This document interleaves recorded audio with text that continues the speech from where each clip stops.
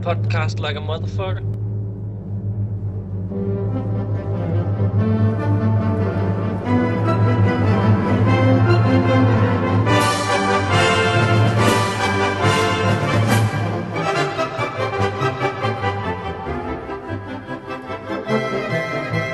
Welcome to Amatime Podcast, episode number 68. It's Henry P. Miller, and I'm here with Casimir the Swede. Hello.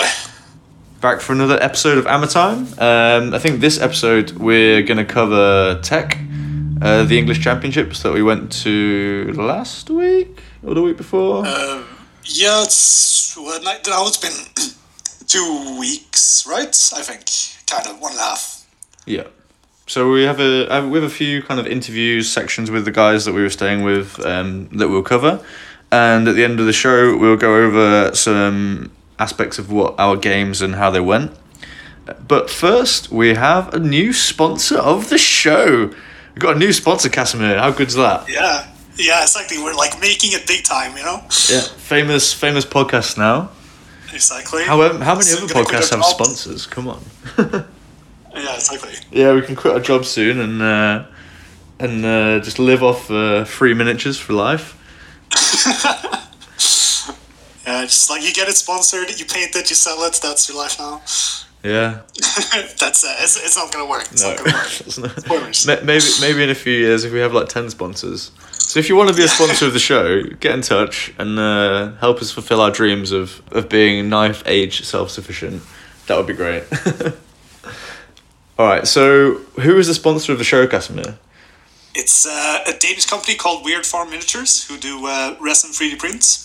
Yes, so they are a 3D print shop in Denmark, and they have really good quality sculpts at a good price. So if you want to go on their website, you can go to weird-farm.dk and you can check out their models. So what we're going to do, we're going to talk about a little bit about what they do and why they are such a good print shop, and then we're going to go into the tech stuff. So Casimir, why are Weird Farm Miniatures the best place for 3D printed miniatures?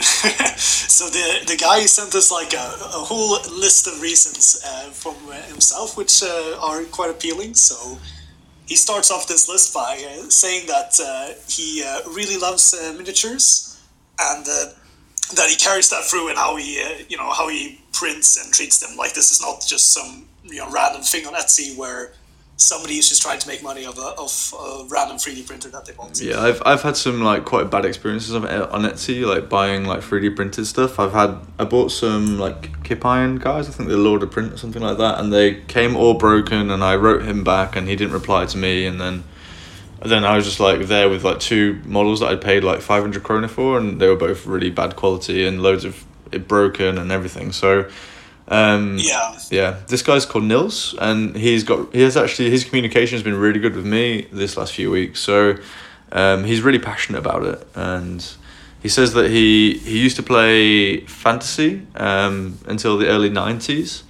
and a lot of the direction on his shop is focused towards the 9th age.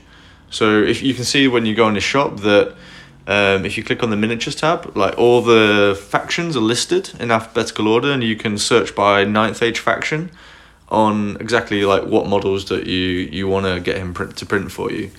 And from the experience of like talking to him about 2 weeks ago and then looking through his range now, he's always constantly adding new print files and new options for this web shop. Yeah, exactly. And there's quite a huge range, I would say. Especially like for some of the factions are completely fleshed out. You could basically order an army, I think. Yeah, definitely. He also has like loads of different print studio, or like I don't know what you call it, like the people who make the STL files. The sculptors, I guess. Yeah, just to read a few of them out that I've heard of. Like, he has Asgard Rising, which make these like Norse style models.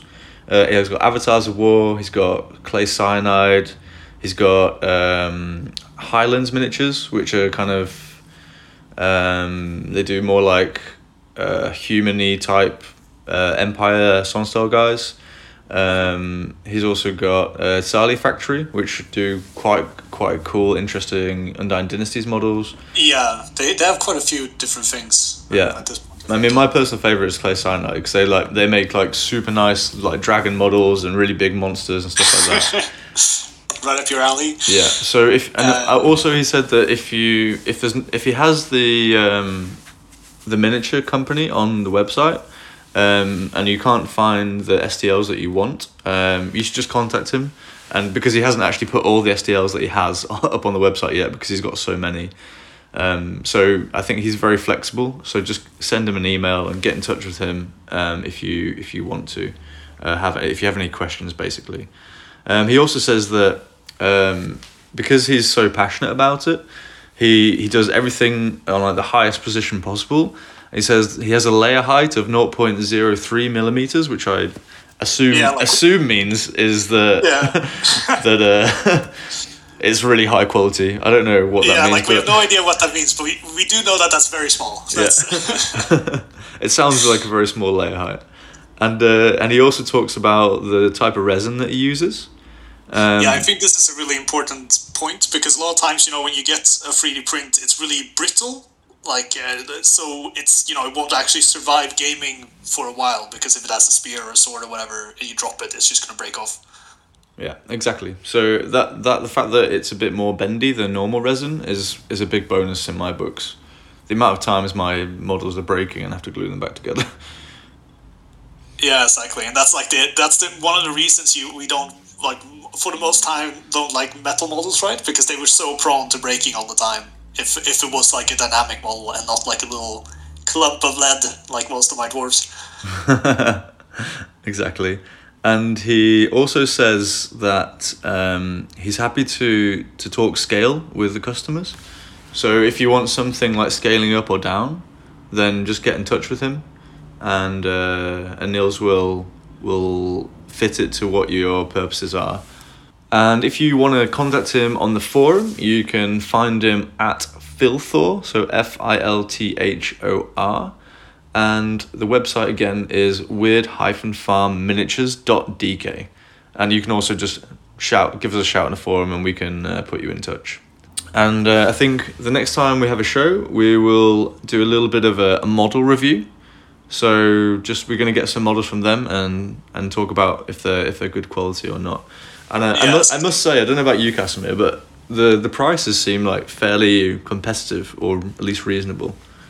Yeah, exactly. I feel like it helps a lot that he has kind of gathered a lot of this stuff into his own website, because I feel like a lot of times it's quite expensive if you buy 3D prints on Etsy or something like that, and then, like in your experience, sometimes the quality is not great anyway, so you don't really get what you pay for.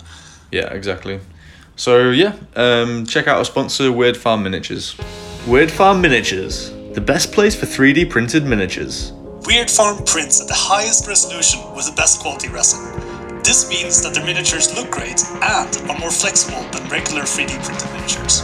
Weird Farm are a print shop based in Denmark and are part of the Ninth Age community. They offer great service at a good price. Weird Farm Miniatures, for all your 3D printing needs. Made by Knife Agers, for Knife Agers. You can find Weird Farm at weird-farm.dk. Welcome back to Amatime Podcast. We're going to talk about some tech games. So, Casimir, what happened at Tech?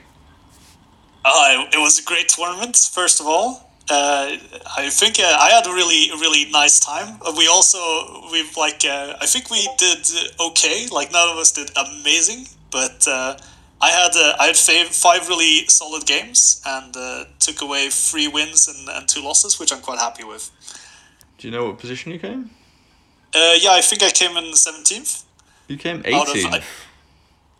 I think so. I think we were 17th and 18th, so probably it's like the victory points were the decider, but I'm not sure. Or maybe it was just arbitrary, like the first name of your first letter of your name. It looks like you and I actually ended up both on 57 points, which is a pretty good score. And I would say so. You had like 1,000 more victory points than me, and the guy who above us, who's also on 57, had like 1,000 victory points more than you. Okay, so it's like pretty decent. That I think in total there were like 65 people showing up on day 1, And How did Matt get 60 points? Yeah, like he had some like real stompy stomp, list with just you just push it forward, yeah. Yeah, I'm just looking at like we had like Tanker was above us on 58, Core was above us on 59, and Matt was above us on 60. Yeah. Oh well, 57. Yeah, I think it was a good tournament. I had a couple of games that just went badly with some stupid dice, but that's how it is. I can play better and avoid those mistakes. Yeah, do you feel like the Dread Elves are susceptible to that, or? Well, both games went badly because of discipline tests. Oh. And I think stuff like putting the altar in, which makes you cause fear, can like mitigate like fear test. I think that could that's be true, yeah. that's something. I also think that. I think there was a few mistakes I made, but we'll get into it as we talk about the games. So, Yeah. do you want to take we should go game by game, but I don't want to go like detailed battle reports, but detail. just let's talk about the key points of each game. Oh, excuse me. Yeah. So, what happened in game one? Who you're playing against? So I was playing against Rory, I think.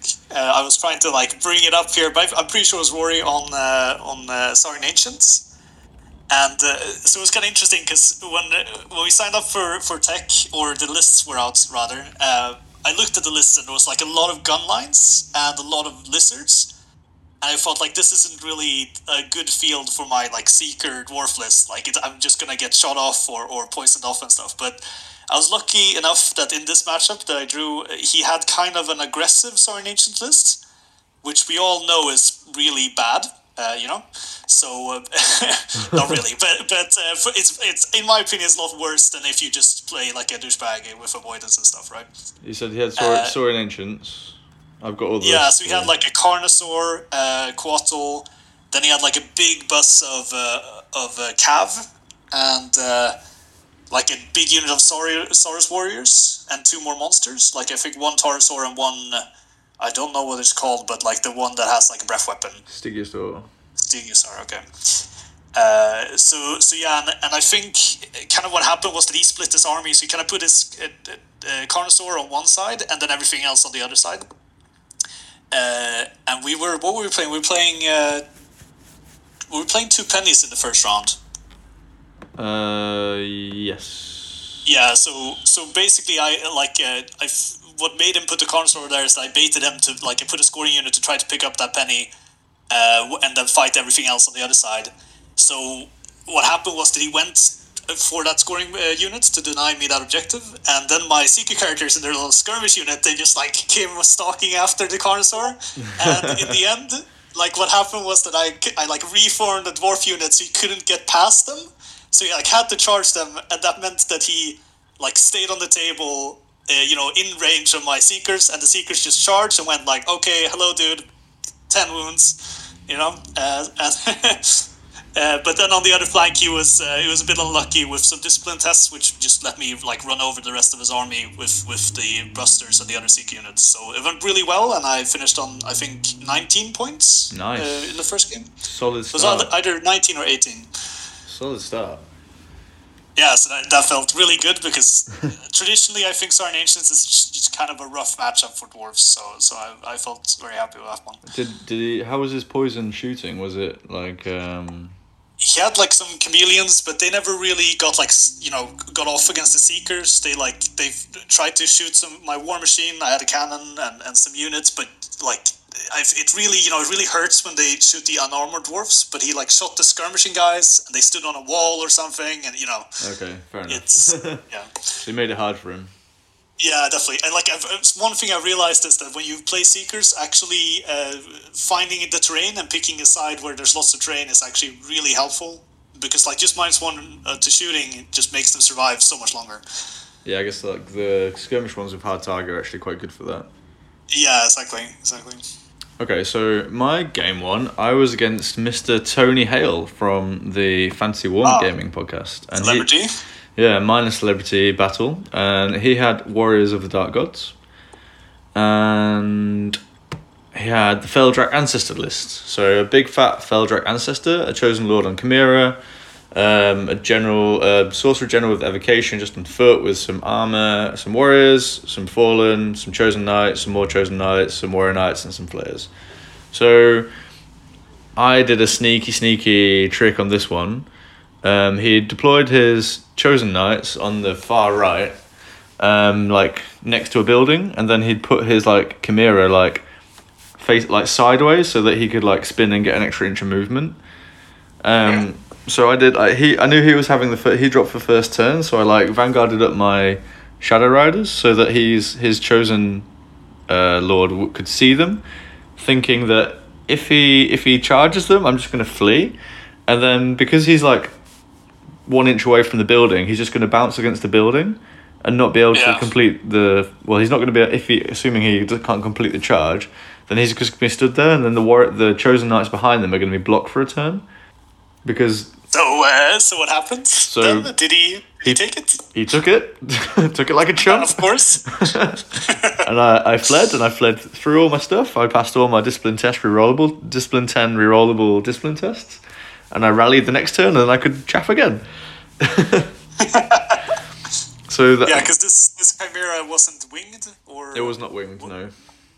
I feel like when you have a Chosen Lord, you do want to buy it wings, in my opinion.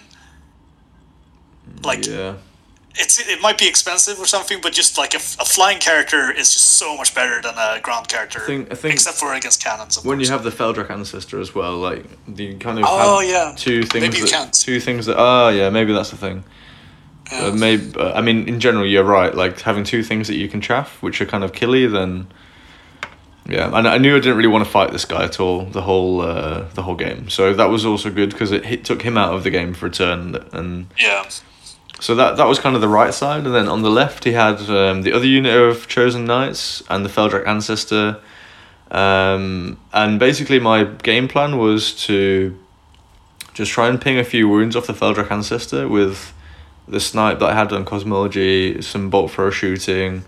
Just if I can get 1 or 2 sixes here and there, then that's great. And just like throw everything at it and just slowly wear it down, and then just charge it with something and just ping off the last few wounds in combat. And yeah, basically that's what happened. He played a bit overly aggressive in the first few turns. He took a turn 1 charge or turn 2 charge from my like crossbow guys with the BSB in, and that kind of just like bounced everything through. And then I charged the Feldrak Ancestor. It'd taken a couple of wounds from shooting, and I charged it with 3 Gorgons and a Kraken. And basically Kirsty just ate like 4 wounds on the Feldrak in one round and killed it in the first turn.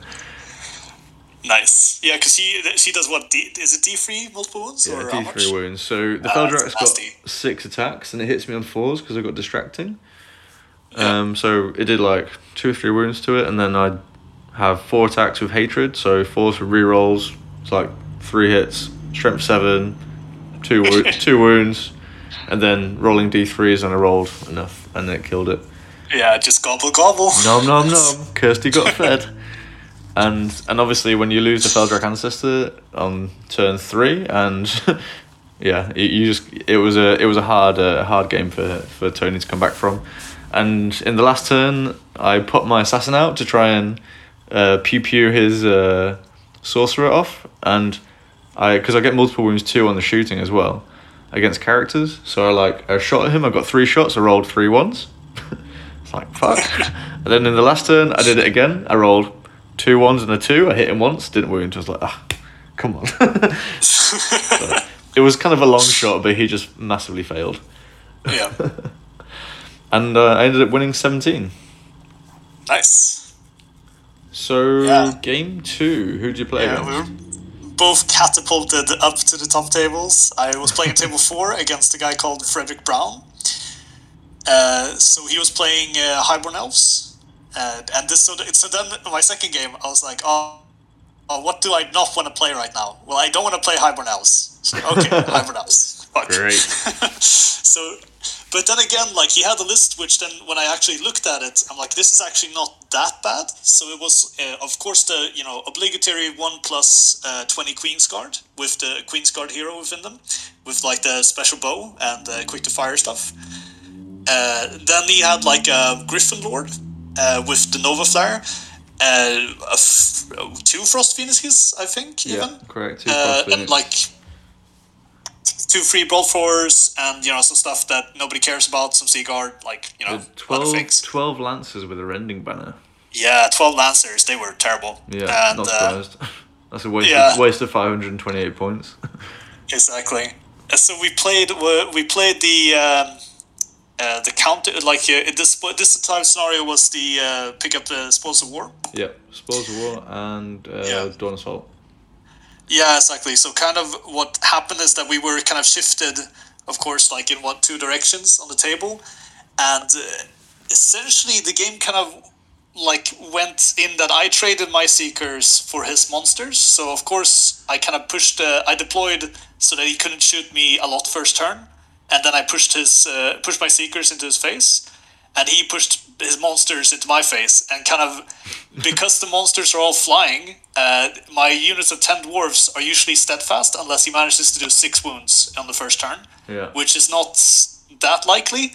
So basically he like charged into my unit of 10 dwarves, after I shot them for a while, and they held, and then my unit of skirmishing Seekers with 2 super monster killing characters came in the flank, or like, hello there. And have you met Fred? Yeah, I just smashed up a Griffin Lord, overran, smashed up a Phoenix. Oh shit! Did you kill the Griffin Lord with the Seekers? Yeah, I think I actually traded the Griffin Lord essentially for my Seeker Lord, for one of the Seeker Lords. Like, well, that's a good trade.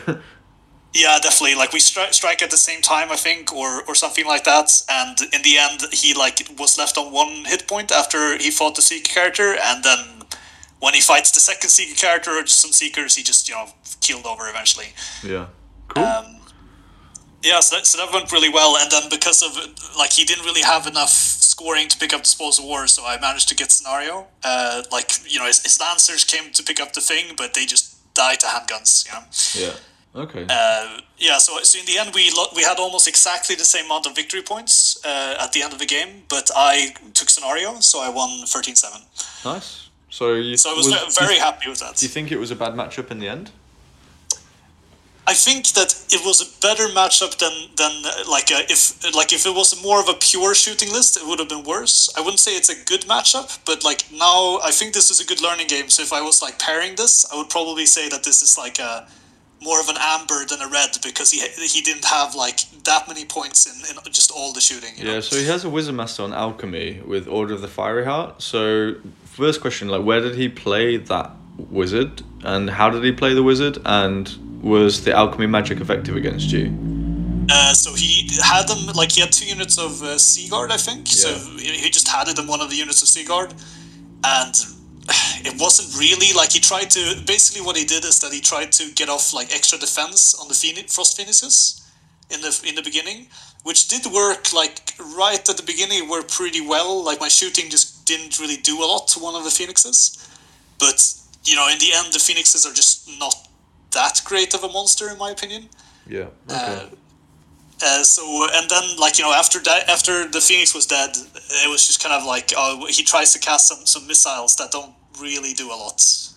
Like it's scary for the busters, but I can mostly dispel them enough for it not to matter. Yeah, I don't really like this on Alchemy. I think it's better on Pyro, and it would have done a lot more against you. Yeah, like if it was exactly, this is one of the things I thought about, is that if he had a Pyro Wizard, then this suddenly goes from like amber to red, because every turn he's gonna take off an additional dwarves. Yeah, additional 6-7 Seekers for magic, which is enough to kill them 1 turn earlier, probably. Yeah, I agree. Cool. And so, good job on the 13. So, as you said, we got catapulted up to the top tables, and I was playing Mr. Tanker Jones with his Ogre Gunline, and this was not a good matchup for me. No, this is a terrible matchup. This is, frankly, a terrible matchup, as you say. So, quickly run through his list. Most ridiculous list ever. Yeah. So, Shaman, Thaumaturgy, BSB with Rod of Battle. He's got 12 Bruisers with the Swift Stride, 3 bruisers for scoring, 3 times 6 bombardiers, so 18 bombardiers, a cannon, and 3 giants. Oh man, 18 bombardiers. Yeah. This is like, it's such a really, I would love to play this list, but I do not want to paint 18 bombardiers or any ogres at all for that matter.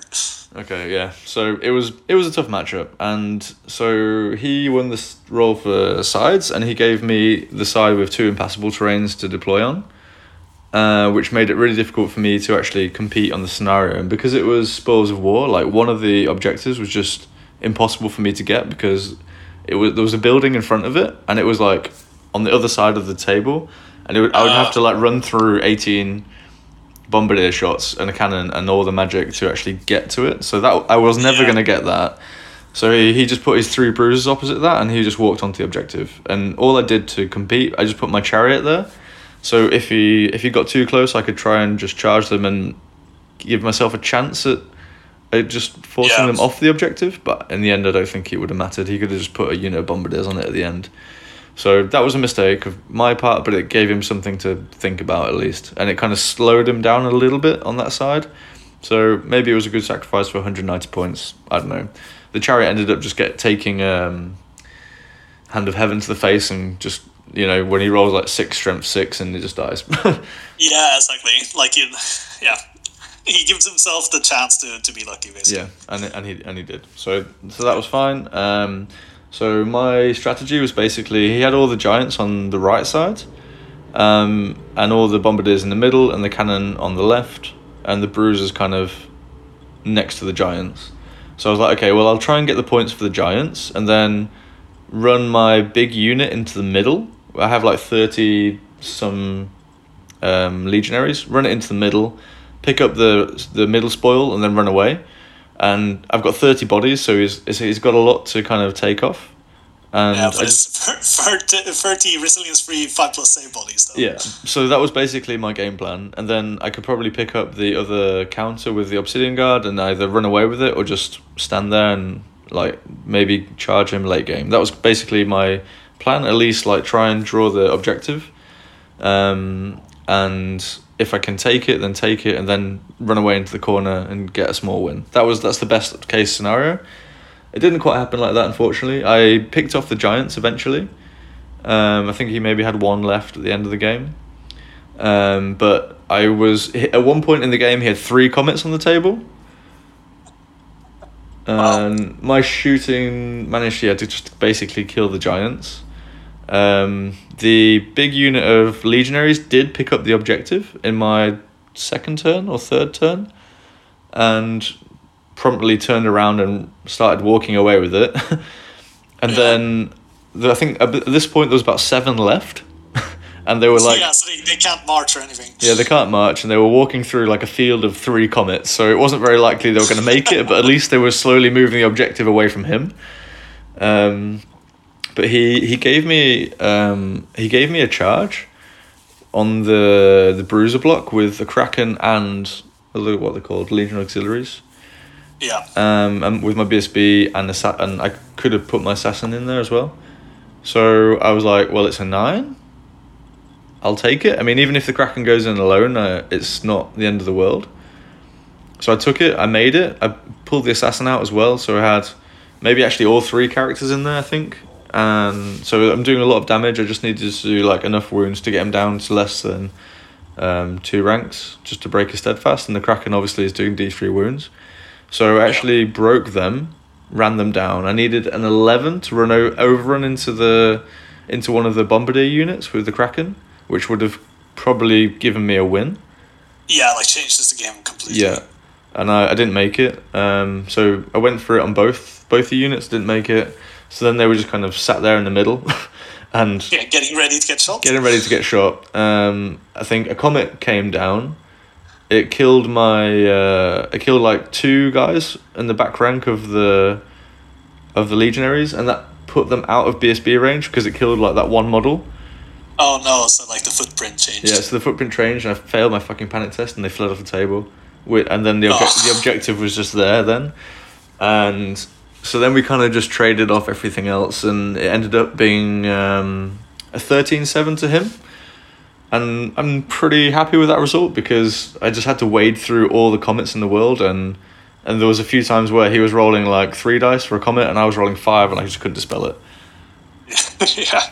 Yeah, I mean, like I would say the 13 is, or a 7 rather, out of that matchup is pretty good. Yeah, I was very happy with that, and I was quite close. I was 1 discipline test away from getting the scenario, so it could have gone the other way. And it was a close game. It was a good game, but that list, oh my god, so much shooting. Horrific. Yeah. So how about your game 3? So now I'm firmly on 2 wins. I'm up on table 3, so advanced 1, and I thought, okay, I played Highborn Elves, and I played Saurian Ancients, so what do I want to play? Like, I played what I don't want to play, so surely I should get to play what I actually want to play now.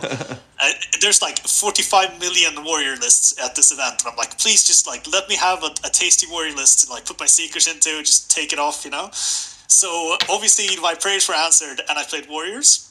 But there was one warrior list I didn't want to play, and that was Craig Johnson, the master, because that's who I ended up playing. He won the event as well, and he had like just it's the nastiest warrior list I have ever seen. I think it's double Exalted Herald, double Feldrock Elder, 2 giants, 3 units of Lost Warriors in core, like a barb, all the cancer. Cowboy character. It's horrible. Yeah, it's horrific. Like, everything moves super fast. It's super mobile. It's very, he can choose whatever he wants, like, or needs rather, on his Exalted Heralds. He's also got a cowboy with shield breaker for if you need to. Yeah, exactly. That was actually really good against me. So we played Hold the Center, and which deployment was it? It's the Encircle? What was it called? The one where you push each other back. Counterthrust. Counterthrust, yeah, exactly. So basically, I kind of deployed towards a corner. Like, it didn't corner really hard, and I think that was my mistake. Because it was Hold the Center, so I was like, I need to give myself a chance to contest the objective, which was the mistake I did, basically. So I think I played pretty well overall, but I made like 2 crucial mistakes. And number 1 was deployment, which when you play dwarves is like 90% of the game, basically. And so I kind of put like a buster and 2 units of shooting, like the handguns, closer to the center, so I would be able to go into the objective. And then the Seekers, and then the rest of my shooting in the corner. And he kind of deployed in a circle on, like, towards the other side of the table, like not so much facing all my shooting, but like in the other direction. And I think the issue was that if I'd placed my Seekers on I anchored my flank with just the Seekers and then just piled all the shooting as tightly as I could into the corner, I think it would have been much harder for him to open me up. Like, he probably would eventually, but he just wouldn't get as many points. Okay. So in the end, kind of like we just had lots of chaos on the table because everything's so fast, right? And things happened. Like, he put like the cowboy character, the barb guy, into one of my grudge busters and like held it there, which meant that he could then charge it with something else and this kind of stuff. I think some highlights was that like he was of course hiding his Exalted Heralds from my cannon as much as possible. Until one turn when he was like, okay, I'm gonna go for it with the Herald. So he jumps out from the building, right in front of my character, short range, hitting on freeze, hit, wound, no ages, and I'm like, okay, so this is D3+2, so I need to roll like a 3+. Yeah, 3+ to kill it, and then I rolled a 1. I was no. Fuck! And then, so you had 1 wound left, so that was fun. And then, but then eventually I managed to pick that Herald up with a copter, so that was fine. And I think that the second mistake I did was that I did kind of, I think, and this was I think a learning point for me, is that we had lots of combats everywhere, and I saw like a point where I could fly one of my copters to, which was outside of the arc of everything. So I thought like, this is going to be clever. I'm going to fly it to this point. But I didn't think about the fact that one of his monsters was fighting something like a buster. So of course he killed it in my turn. Yeah, and reformed, and now you could see the copter. And the copter in this matchup is like super important because that's like the way I can get points, is by flying around and shooting stuff, right? Yeah. So yeah, and then I guess another all his scoring, of course, came in the middle, scored in the beginning, and then ran away, and nothing ever fought the Seekers really. They just like trundled around a bit. Yeah, and but he on the can, last he's turn, so fast that he can just avoid them. yeah, exactly. But on the last turn, I had a double 6 charge into one of his Lust blocks. So I pick up my dice, my 2 dice. I'm like, let's see if I can get these Lust Warriors. And up comes the 2 6s. I'm like, yeah. So I did get some points. So you got some points. What was the end score? Yeah, so in the end, I lost 18-2. Okay. I mean, and I feel like, looking back on it, if I played slightly better, I think I think there's a potential here to go up towards like a 40, like a 4-16 or 15-5 or something like that. So there's definitely a potential to get some more points. Would you play it differently if you played it again? Yeah, if I played it again, I would really anchor the flank of the Seekers towards the center, and then I would put all the shooting on the other side, and then I would just like stay really tight and not give him anywhere behind me to land. So he like has to really, face the brunt of the shooting at least for one turn, or fight the Seekers, which he's probably not going to do. Okay, yeah, fair enough. Yeah, I mean, he's not going to go into the Seekers, so... Yeah, exactly. Okay, so my game 3, I was playing Team Wales, ex-Team Wales, don't know if he's playing Team Wales this year, Chris Bond, with the Undyne Dynasties. This was the list with like the 3 blocks of 30 Necroguard. Yeah, that's a crazy one. And I quite like this matchup, apart from the objective. I also had the first turn, which wasn't ideal. But... So that's actually quite smart of him. Like, we were trading off, and then he chose to drop for second, and I think that was a really smart decision. I think in Hold the Ground, it's really good to do that. Yeah. So I had the advantage in deployment, which I think I deployed quite well. I had my crossbows opposite the tomb cataphracts, and my plan was, okay, I'm just going to pepper them with shots, shoot them with some bolt throwers. If they charge in, I'm going to be steadfast, and then the Kraken will charge the flank. Because I'm academy trained, I just need 1 rank to have 2 ranks. So as long as I kill 1 before he comes in, then I'm going to be steadfast and discipline 10 with a reroll. On the other side, I had like a bolt thrower and a chariot kind of, and my shadow riders like against his chariots. So I was like, okay, I'm just going to pew the chariots off with some shooting, and then zone with my chariot, because I'm advanced 8 and he's advanced 8, and I'm sat on a hill, so I have the advantage there. So I can just wait, and when he comes up, I can just charge him, and then the Necroguard are going to come through the middle. But then I have the advantage in combat because I'm faster than him. I have 2 big blocks, and I have the Gorgons to kind of deal with it. And then the Shard Guardian, if he's coming through, I can just try and snipe him, take a few wounds off, and then like pull out an assassin or something like that at some point and deal with it. So this is pretty much what happened. I moved up within 18 inches of the cataphracts. I shot my 50 shots and did nothing. And the bolt thrower, I think, did 1 or 2 wounds.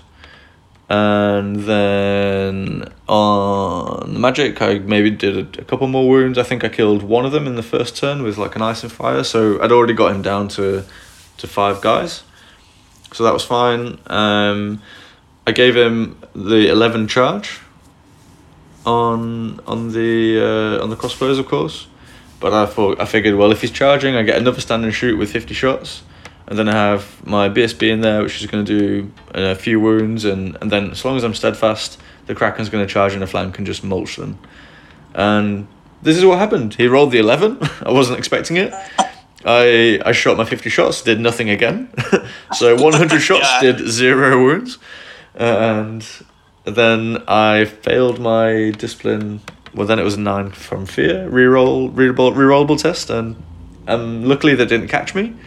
But at this point, Kirsty was out of arc, so couldn't do a lot about that. Yeah, that's a bit rough. I like how he just sneaks out of your plan by some luck, just some dice. Yeah, but I mean, it happens. Maybe I shouldn't have given him the charge and just played a bit more coy. But in my book, it was the right decision. Maybe I could have done better with like trying to mitigate the fear or do some kind of discipline thing. But I mean, it's a 9 with a reroll. You expect to pass those. Yeah, it's what is it? It's like it's over 90%, Yeah. right? Yeah, exactly. So, but it happens. Then he moved the Shard Guardian up really aggressively, within range of the Gorgons. So I was like, well, the Gorgons are pretty good against him because they're Strength 5 with +1 to wound and AP 2, and I get the stare as well. So if I go in there, they're all going to get to strike, and even if they die, I'm going to do quite a few wounds, and he's already taken 1 from a snipe. So, and I didn't feel like he had any, even if they kill them, I don't think he's going to kill them all because I'm supernal. Yeah, but you do have an Aegis save, and he does have the Godslayer, I presume. Yeah, exactly. So I was like, I wasn't really sure how that's going to go, but I didn't really see, even if you reform, there wasn't really any kind of bad counter charges. So in my turn, I was like, fuck it, charge in. I've already lost my BSB unit and the crossbows, assuming they actually rallied in the end, but they're already out of position. And the Kraken's not doing anything, so I also pulled the Kraken over to charge it in the next turn if it didn't do anything. So that they went in, the crossbows rallied, I kind of shuffled everything else around. At this point, I'd done quite a few wounds on the chariots with shooting, so I felt a bit more comfortable to move my chariot up into, and gave him an 11 charge. So basically forcing him to do something, assuming that he would take the charge, probably fail it, and then I'd counter charge and finish the chariots off. That was basically my plan. In his turn, he took the 11, made it. It's like, fuck. He's good at those. Yeah, fuck's sake. So that basically completely opened my flank up because he could overrun into a bolt thrower, turn the flank, and just go down the flank, and that was like, oh. And then he had the Necroguard coming up. At this point, I was in such a shit place that I'd completely forgotten about the objective. The Gorgons, as predicted, actually got killed in one go by the Pharaoh. But I mean, anything with an Aegis save should probably stay away. Yeah, I guess. Learn by mistakes. But I did do a few more. I did do a few more wounds to it in the process. So I think it was done 1 or 2 wounds left. But it didn't capitalize on it. He didn't charge anything. I think he just faced Kirsty, and I was like, okay. Yeah, that's not a good matchup. So in my turn,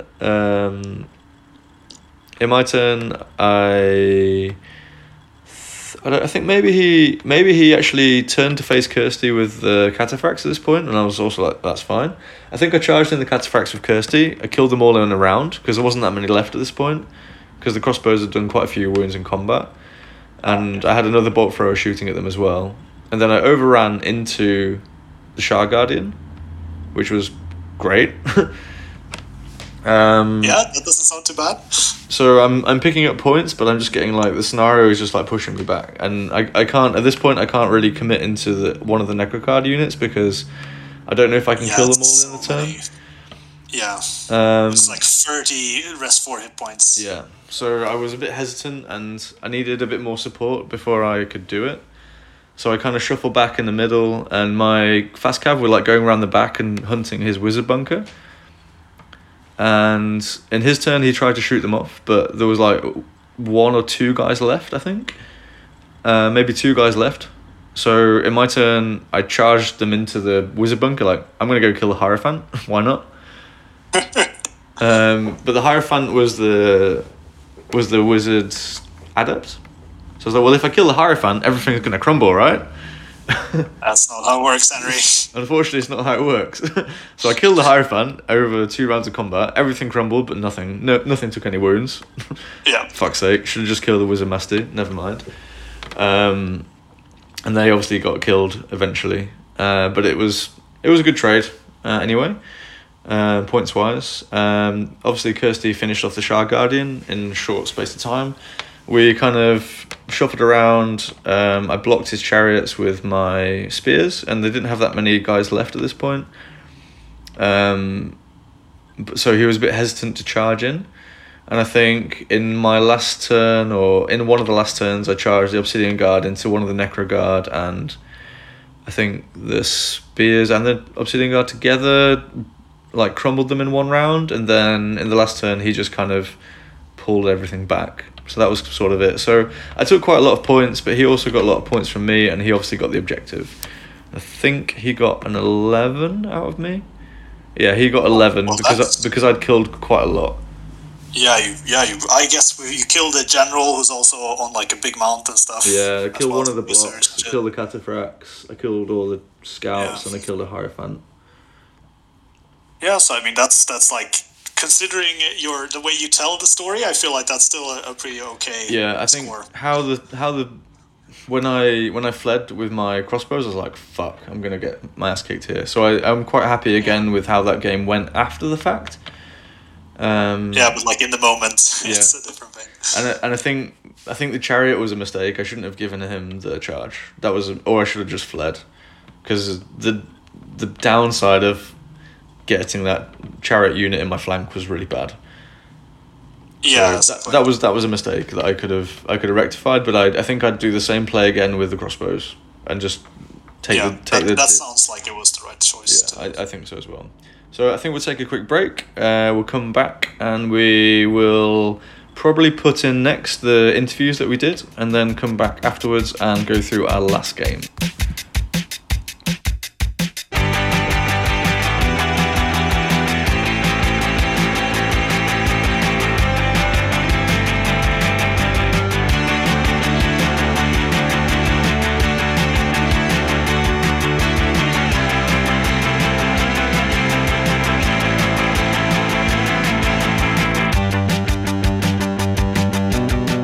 So welcome back, or welcome to. Don't know how this is going to fit into some sort of episode. Amatime podcast, maybe episode something. We've got P2G. Hyper G's here. We've got Fantasy War Gaming Podcast. Yeah, Paul. Hello. Like, did it even exist anymore? Yeah, hello. Hi, sort of. We got Casimir the Swede. Yeah. We got Thundercock Podcast. Hello. We got Paired Weapons Podcast Duo. Hello. Hey and guys. Lucky Six has just rocked up. And Lucky Six has just arrived as well. We're at TEC, just post game 3. I think we're all having probably blues because we've probably all done pretty shit. Well, you just need a drink. I don't know, dude. Like, I'm doing Casimir smashed your face. So we don't like him. Quick roundup. How many points are we all on? 28. 30. 35. I'm also 35. We're playing, yes! Oh! That's an easy 20. 30. 23. I'm 31. I mean, like, that's pretty okay. I feel So like we're all alright. thereabouts. All right. Tony's rocked off. Tony's just disappeared. 19.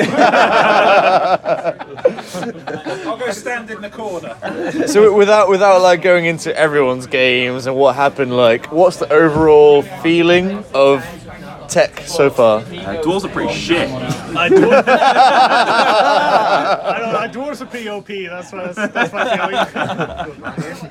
How many points are you on? 21. How many points are you on? 35. So there you go. I guess from our point of view, it's just great for to be so many people playing. You know, it's just feels super to be so many polite. people playing. Yeah. No, it's not. And also getting I'm having a miserable time on the bottom table. It's one of my dickheads. It's horrible. Kev, like, why are you doing so badly? Because it's Kiwi and they're dog shit and they hate me. Beast He's not neither Mr. Mino, nor Mrs. Mino. Maybe your nor crutch Shane has just is, been removed. And I can't make armor saves and that's where it's all going wrong. okay, So- what? Like, obviously, maybe you're like the crying child of the group right now. So let's focus on your problems, Kev. What's your list and why is it going wrong? We can help you. Because Questing Knights can't do shit, it turns out. You know, they just die. Everything just dies. I can't make. He's in denial. Look at him. When people are like, it's alright, it's AP 0, you're like, well, I'm going to roll a 1 in I. You know, obviously. You do roll a 1 and they die. So, Like, yeah. you just have to you have to tell yourself you won't roll that one, and like it's an all-out mentality. Believe. No. What you got to do is name things. Like my Forsaken one. Kirsty. Yeah, Kirsty. Okay, in this tournament so far, Kirsty against Tony, game 1 shot Feldrak Ancestor. Game 2, it killed. It contributed to killing the what they call bruisers. The guys with great weapons, ogres. Yeah. Bruiser bunker. Killed that. Like, broke the steadfast, ran it down. Then charged a bombardier block, killed it. It fled off the table, reformed, charged another one, killed it, ran it down. Game 3. Last game. Kirsty killed the Shah Guardian. General, That is like, 900 points. yeah, it's like halving multi-wounds and everything. Like, Yeah. That's pretty impressive. I think the real crime here today, though, is what you've been wearing, Henry. Well, what can I say? What can I For say? those of you who haven't been here today, Henry's been wearing a rowing singlet, which is essentially looking like he's been sprayed green twixt knee and elbow. I got one comment from Tanker. I can see your helmet. I feel like I would say a majority of people at this event could name a number for your size, Henry, right? If you want it in inches, we can get I mean, look, if we can like, get it. I'm not gonna lie, it's quite cold in here. Oh, the excuses come out. It's so cold. The I was gonna Casimir's not elected to get his out. I'm just like Just for the record, it's quite cold. It's not my best showing. That's on the recorded now. Yeah, it's recorded for the posterity in the world. Yeah. I'm doing the Freddie Mercury impersonation instead. Yeah, the mustache works. Yeah. So He's in Scotland now, though. You can't wear that anymore. Yeah, but you guys didn't give me a singlet. Oh, we need to Get get him one. And then you wear it. I'm the only one. That could be the coach's From the uniform. pictures we've seen, you don't need a singlet. So who's top of the pile then? Who's top of the podcast? Casimir, Paul. Paul. Are you guys playing each other next round? Don't know yet. We'll see what happens at the end. How many points you won? 35. How many points? 35 as well. Okay. Maybe. So how do you guys, if hypothetically, He's playing dwarves. Yeah, I think it's a good I hate matchup. dwarves. oh yeah, It's a good matchup for me, I think, because like he only has 2 fellow cancers, right? Like as the mobile, like killy pieces. That's the only scary thing you I miss. don't even know what's in your list. It's a lot of shooting, Dwarf. seekers. No. How do you live with yourself? I never. How do you do it? I mean, at least Jack's having a shit tournament and he deserves it. It is so enjoyable. Like, it's so much fun. So yeah, Jack, you were saying on the previous podcast that you were going to 20 every game. Yeah. And how's that gone for you? Has nobody engaged you? It hasn't happened. Against Avoidance Wood Elves. Have you got any 20s? No, I have Avoidance Wood Elves. And in my second game, I rolled shit. And, I managed to squeak a 13 by dicing someone, like actually turns. And then my last round, I was over round 2 because yeah, fuck Ed's list is cancer. I failed to dispel like 6 spells in a row, like 2 Wrath of Gods, 2 random moves, and 2 can't shoot, like effigy. So like by end of turn 2, it's like okay, so I've got everything in my army is in combat, or can't shoot, or random move. So I can't play the game. I can't control any of my units. I can't play the game. So Kev's just brought up the leaderboard. So who's on the top of the leaderboard right now? After Amit's It's still going, isn't on it? the top. Amit with Dread Elves, 57 points.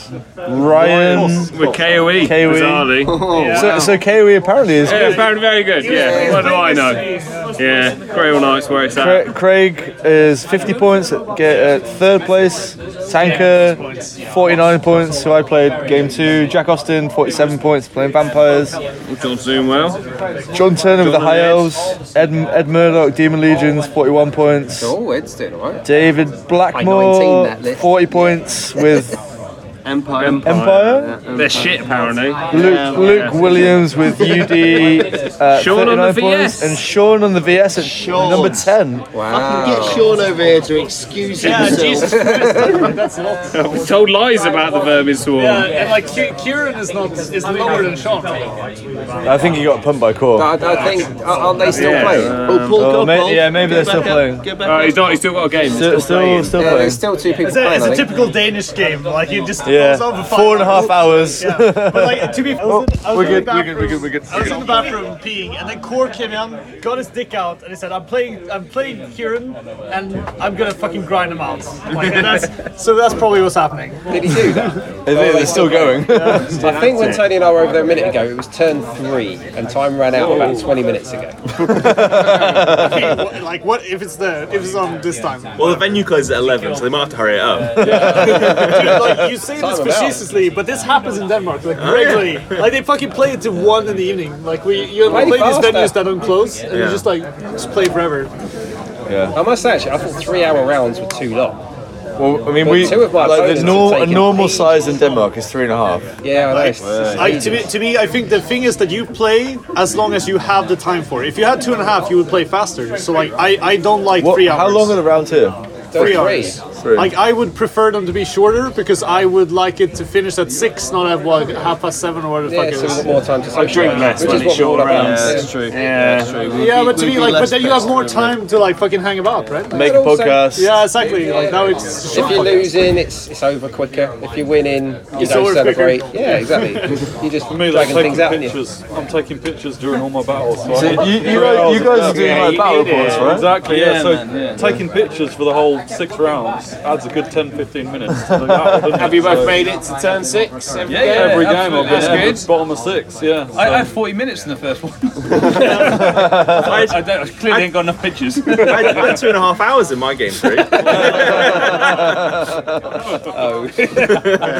Right, so predictions. Who's going to win it then? Come on, let's call it. Let's call it now. I'm gonna have a good day too, I reckon. What, the overall tournament? Tony's saying, I'm going to win. Yeah. Who's going to take it out? So we've got Amit in first, Ryan in second, Craig in third, Adam. I think, Tanker in I fourth. reckon Amit will win the next game. Yep.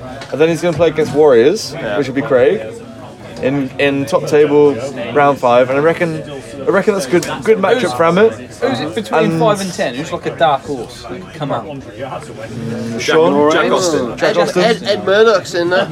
Sure to be the darkest of all horses. That'd be a miracle. I reckon. Honestly, I think if Amit's playing against Kiwi, I think that's a good matchup with the Dread Elves. I'm not sure what the list is, but like just on Pew pew. it's a good matchup for Dread Elves. And then assuming Craig wins good, like big in the next round, then he's going to be Craig against Amit in game 5, table 1. And I think that's a good matchup for Amit. So I reckon Amit maybe will walk away with this. I mean, it's Dread Elves. Considering he's come out of retirement for this tournament, Yeah, it's impressive. he's done a good job. Dread Elves OP. Here we go. Yeah, exactly. Henry, it's time to nerf them. You're on the team, right? I have no.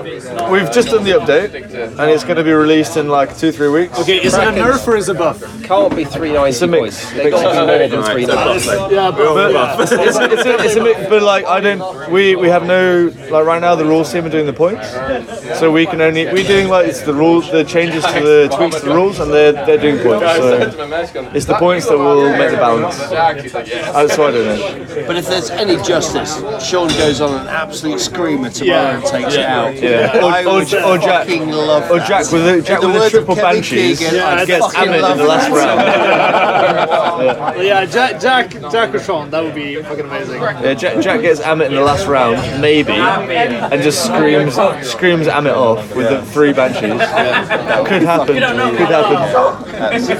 But mate, well, how many points are you on now, Paul? 35. I mean, I need a good matchup. I've had If we're gonna fight, then that's a terrible match. if you're playing Casimir, You're it's not not the gonna. best. rough, mate. I just played against 3 Krakens and a Manticore Beastmaster. Okay, so how did that go? 12-8 against.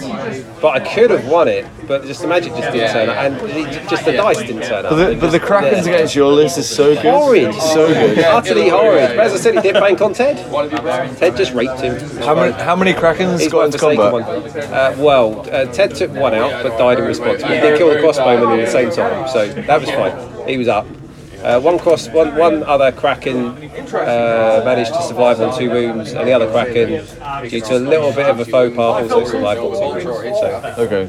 they almost. So you got points points for 1 Kraken? Yeah, I got points for 1 Kraken, all his spearmen and everything. But it was things like the wretched ones managed to wreck his spearmen. I got 21 in a round, and then I just had 2 chariots ready to go, and then 6 impact hits. Bollocks to that. Managed to break the spearman, but didn't catch him, so I didn't get the BSB.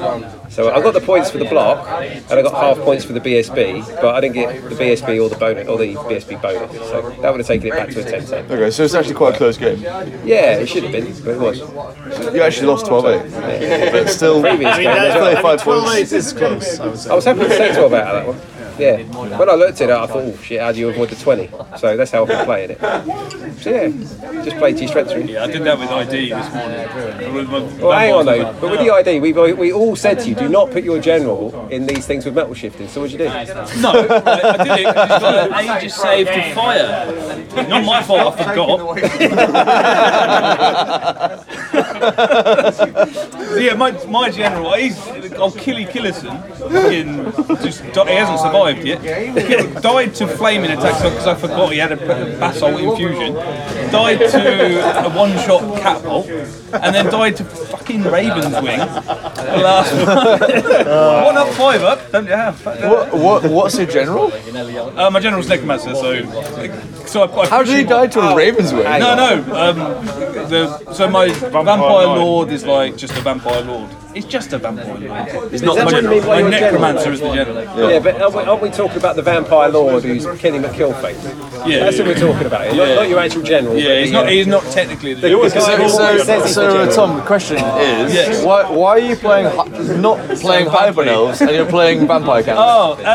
Mix it up, innit? Mix it up.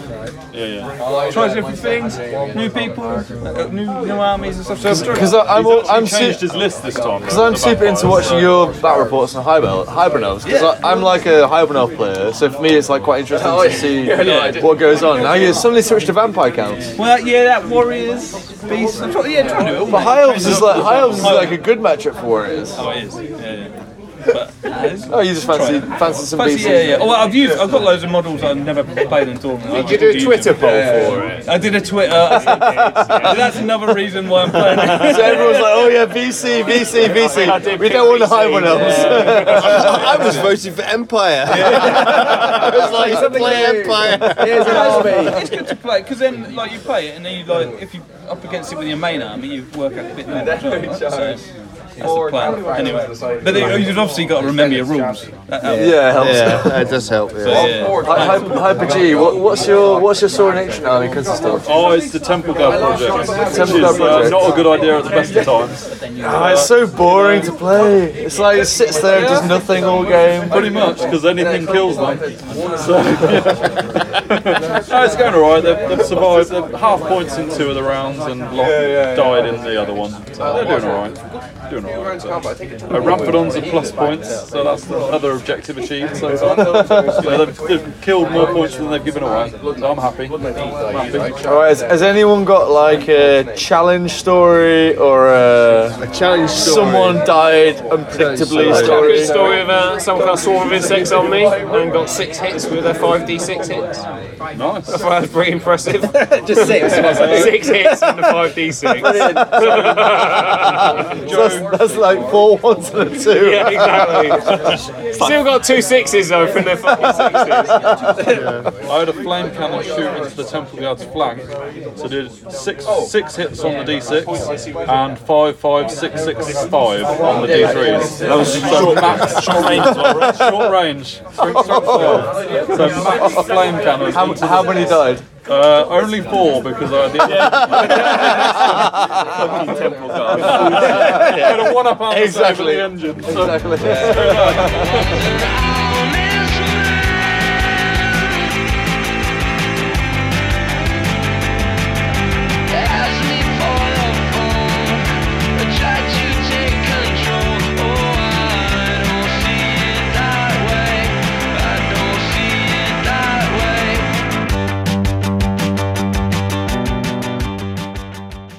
Once upon a time, there's a wonderful moment when there's a juxtaposition when great minds come together. Now, okay, fine. you get the Hammer Time podcast with my friends Henry and Cass, and one half of the Paired Weapons podcast with Matty P. But then a Gargant of the Ninth Aegisphere hoves into view. The master of shenanigans, the king of movement. He's known not just amongst the kingdom of England, but amongst the kingdom of Scotland more particularly, as the greatest exponent of the movement phase that possibly there's ever been. Yes, we're of course talking about your friend, my friend, and Ninth Age exponent, Tim Botneck. Welcome to the podcast, buddy. How are you? I'm great. How do I follow up an introduction like that? Honestly, Matt, I assumed for like posterity that you were like writing this down and like reading it out, but actually you fucking just did this off the cuff, and I was like, fair play. It's just like you peek behind the curtain, and it's like just as amazing as you expect. I literally just assumed that you'd like thought about every time you do an intro. I just assumed that you'd like written it down beforehand. I write this shit down. Yeah, but actually it just comes off the top of your head. No, I don't know. Fair play. Like hands up. It makes it like just a bit more amazing. Like slightly taking more a recording of that for my funeral. Like that's how I'm going to be. Send down the funeral pyre like into the flames at midnight with Matt's soothing tones, introducing me to the netherworld beyond. We are sat here, the four of us. We got Henry from the Paired Weapons. I know you didn't like me on the podcast, Matt, but from Hammer Time, and Cass obviously from Hammer Time as well.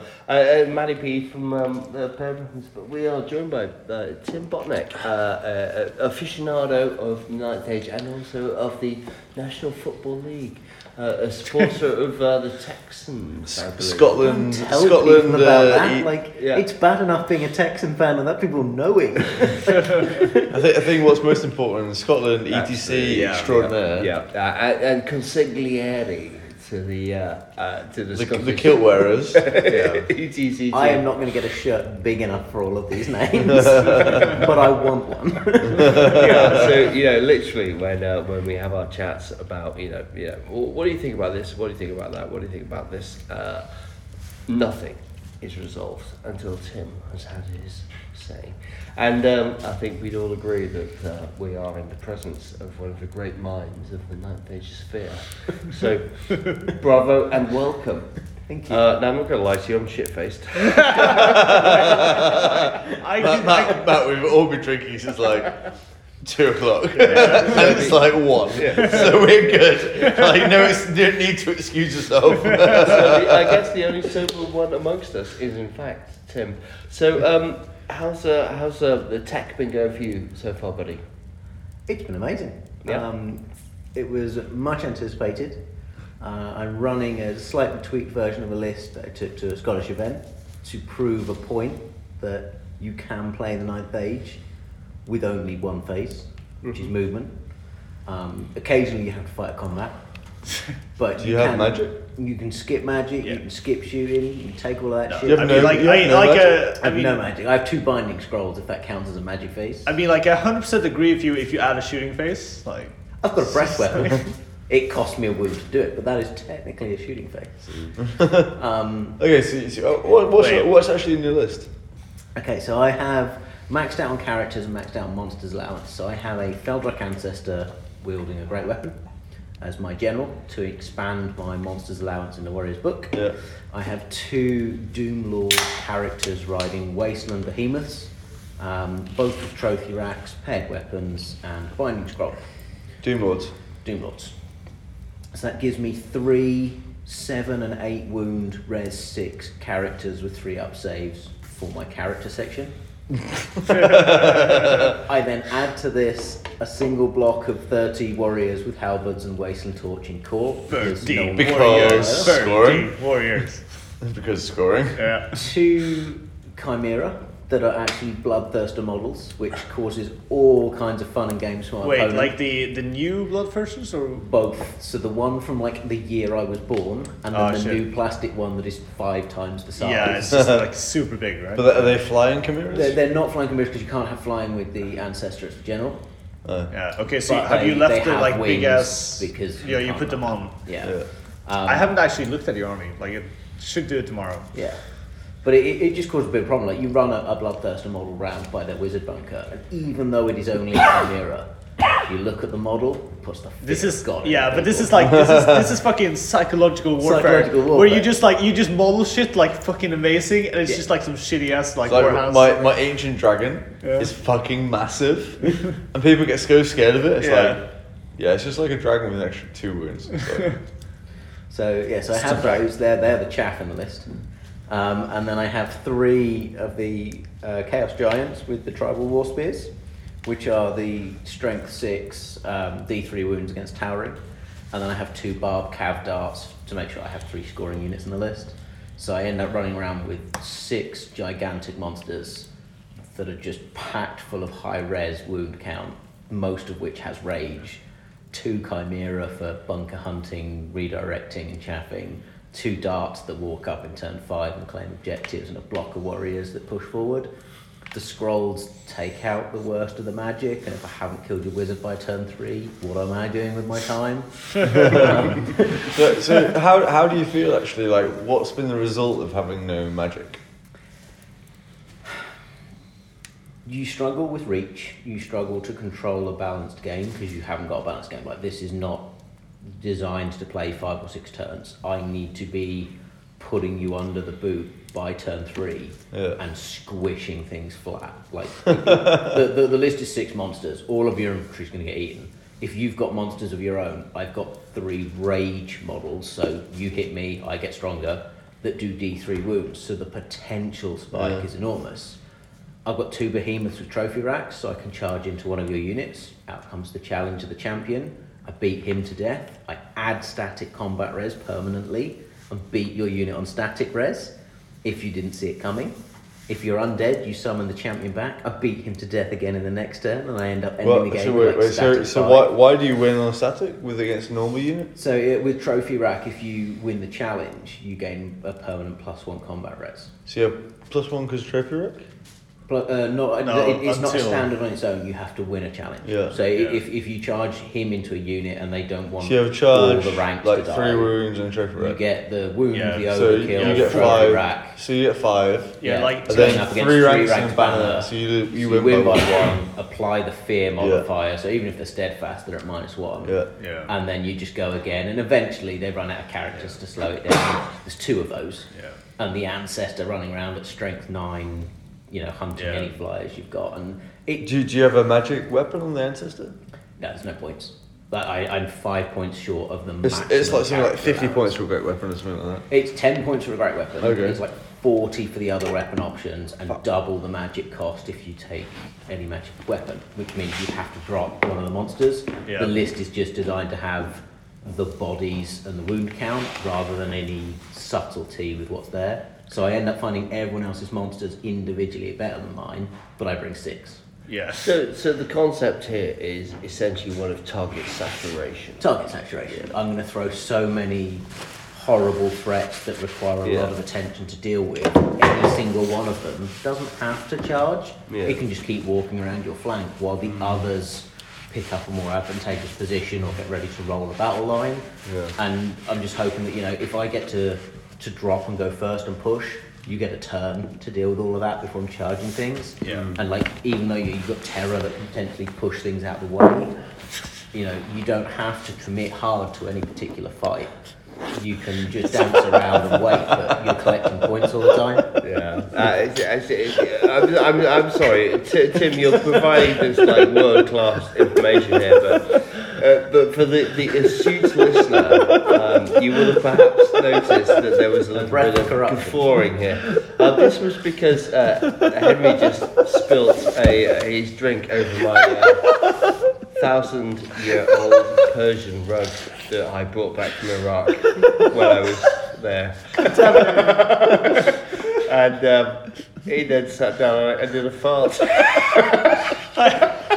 was such a loud fart. Like, because we were looking at the levels. It's wonderful. The Richter scale. It was wonderful. That was really quite remarkable.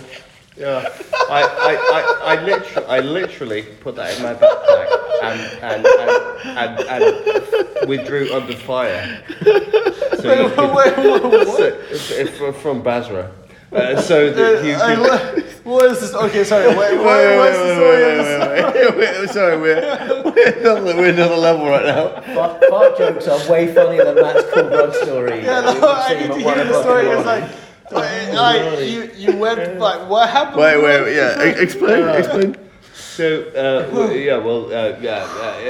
a previous incarnation, I was in Basra, and we went through this. Actually, the Americans were busy looting the fucker, so I thought, why don't I? You were like when you were in the military, basically. Yeah. So I was obviously in the British Army in 2003, and we were like, grabbing stuff and what have you. And casually. So that's the rug I grabbed out of a museum, and that's why you just did a big fart on. So it's like okay, so Matt like disrespected the culture by like looting the rug, but also it's kind of worse farting on it. I'm not gonna. Not only did the British steal it, it's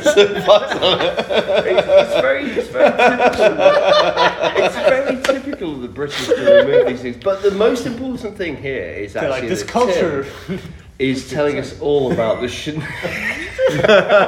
the importance of the movement phase when, of course, you are running multiple monsters. Because I think we've all, at one stage, have we not, thought about, do you know what? Fuck magic. I'm just gonna fucking give them the bums rush. Yeah. But I mean, you're doing well enough that you've got 35 points after 3 games.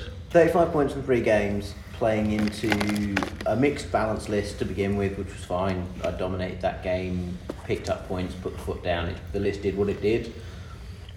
I'll talk about the second game in a minute because that's the closest one. And the third game, I ended up playing Monster Hunter Dread Elves, where their stuff is built to take out monsters, and their rules, help against built-in, points and stats that I bring. But my second game, you talk about Master of the Movement phase, arguably against the best ever in the movement phase with Craig Johnson's list. That is a very similar design to what I'm taking, but with magic and the tactical toolkit that is the Exalted Heralds. Gives him the advantage in that head-to-head, because he has magic, and not just any magic, the spells he has access to cripple the list that I took. Basically the list he has is 2 Exalted Heralds, 2 Ancestors, 2 Giants, 3 Lost... 2 Elders. Yeah, 2 Elders. Sorry. I always get it wrong for some reason. And then 3 Lust Warriors in core and a Barb Hero. That's about it. To be fair, you're working in a third language. We're gonna go. Yeah, exactly. I can use this next year. So Tim, would you say that the Craig Johnson list, is that more of an efficient list than your list, or do you actually stand by your no magic version of that list? It's certainly more flexible. It's certainly more versatile. Obviously, it 15-5 me. I think I might have been able to hold it closer, but I got to the point where I had to take the risks first, and the list style and the saturation works when your opponent's taking all the risks and you're just counter-punching. I don't want to charge monsters into him, hit his giants, give them rage, they hit back with extra attacks that do D3 wounds against the monsters I've just hit them with. Yeah. He doesn't want to do the same vice versa. But if he can grave call something off with rerolls to wound and completely remove a monster from the game, beneficial. My list is built to be imposing. It's if somebody doesn't know how to deal with it, they don't have time to work it out. You need to know in your deployment in turn 1, or else it can be too late. With his list, that might happen in turn 2 or 3, but he has the magic that buys the time and gives the versatility that I don't have. I'm all in on one game plan. Can I prove a point? Can you play full rush, binding scroll for defense, set it up so that you're killing their wizards in turn 3, so it doesn't matter. It can be done. It doesn't work in every game. There's some still bad magic for it. But generally speaking, if you've got an inexperienced player, that kind of list, if you know how to pilot it, is punishing. And against an experienced player, they just can't make any mistakes. Like if you spike at all, you roll a battle line and it's too late. Yeah. So the monster's wreck phase. As an aficionado of the National Football League and a proud supporter of the Texans, the proud supporter of the Texans. I want to find the other one. Would you characterize your list as a full blitz? Oh, for sure. Yeah, we're talking a heavy house splits with cover 1. Yeah.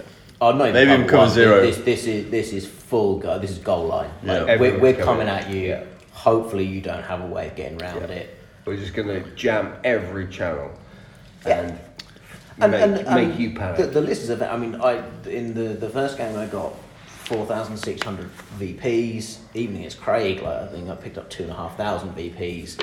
And in the last game I just played again close to 4,500. So fight for every point. If I'm sorry to interrupt you, but if I might press you on this issue, if we are jamming all options, is what you are doing is forcing people to make mistakes upon which you will capitalise, or are you looking to exploit opportunities that you have created? Both. Okay. So my play style generally would be to swarm the board with options, none of which are particularly strong, but with so many options, I have all the flexibility. Let my opponent take a risk, or let my opponent take the first action, and then counter punch or throw a spanner in the works, do something they're not expecting. The master of shenanigans comes for a reason. Just because something is ideal and everyone else in the world would do it doesn't mean that's what I was going to do. Sometimes that's just to do something different and put my opponent in, what the fuck is this guy doing? And sometimes that's just because I missed it. But, there's no perfect way of playing, but I would like to be in the game turn 4, turn 5, turn 6 with options to still play.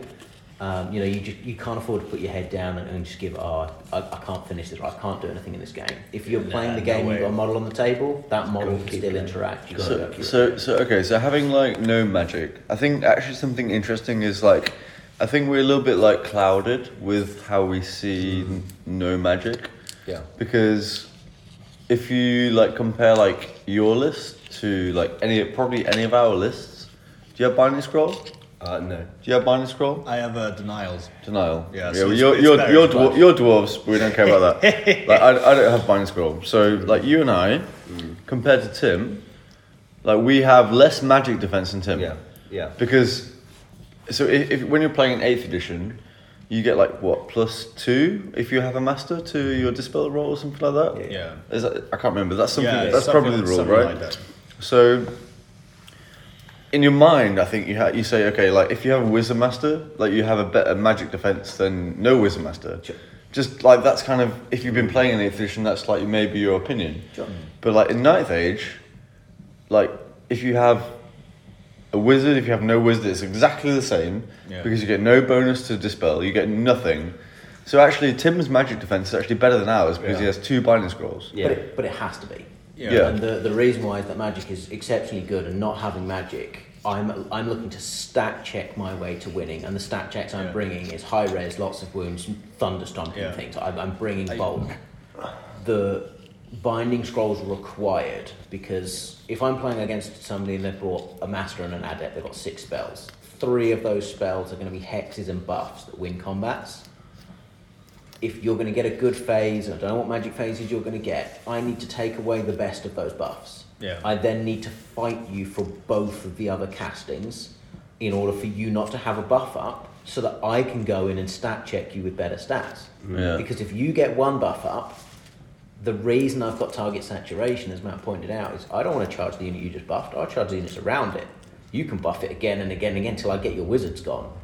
But if you buff 2 things, and I'm sat across the table from you and I can't go in anymore because my stats match your stats and you've got a buff, I don't have the shooting, I don't have the magic, there is no plan B with the list. I can't stand off you and let your cannons shoot again. I've got to be doing something. So the scrolls are there to help get the jump. I don't always use it in turn 1. Sometimes they don't have a spell. Do you think it works? We'll see at the end of tomorrow. The Scottish event I did 6 weeks ago, I think I finished 4th in that tournament.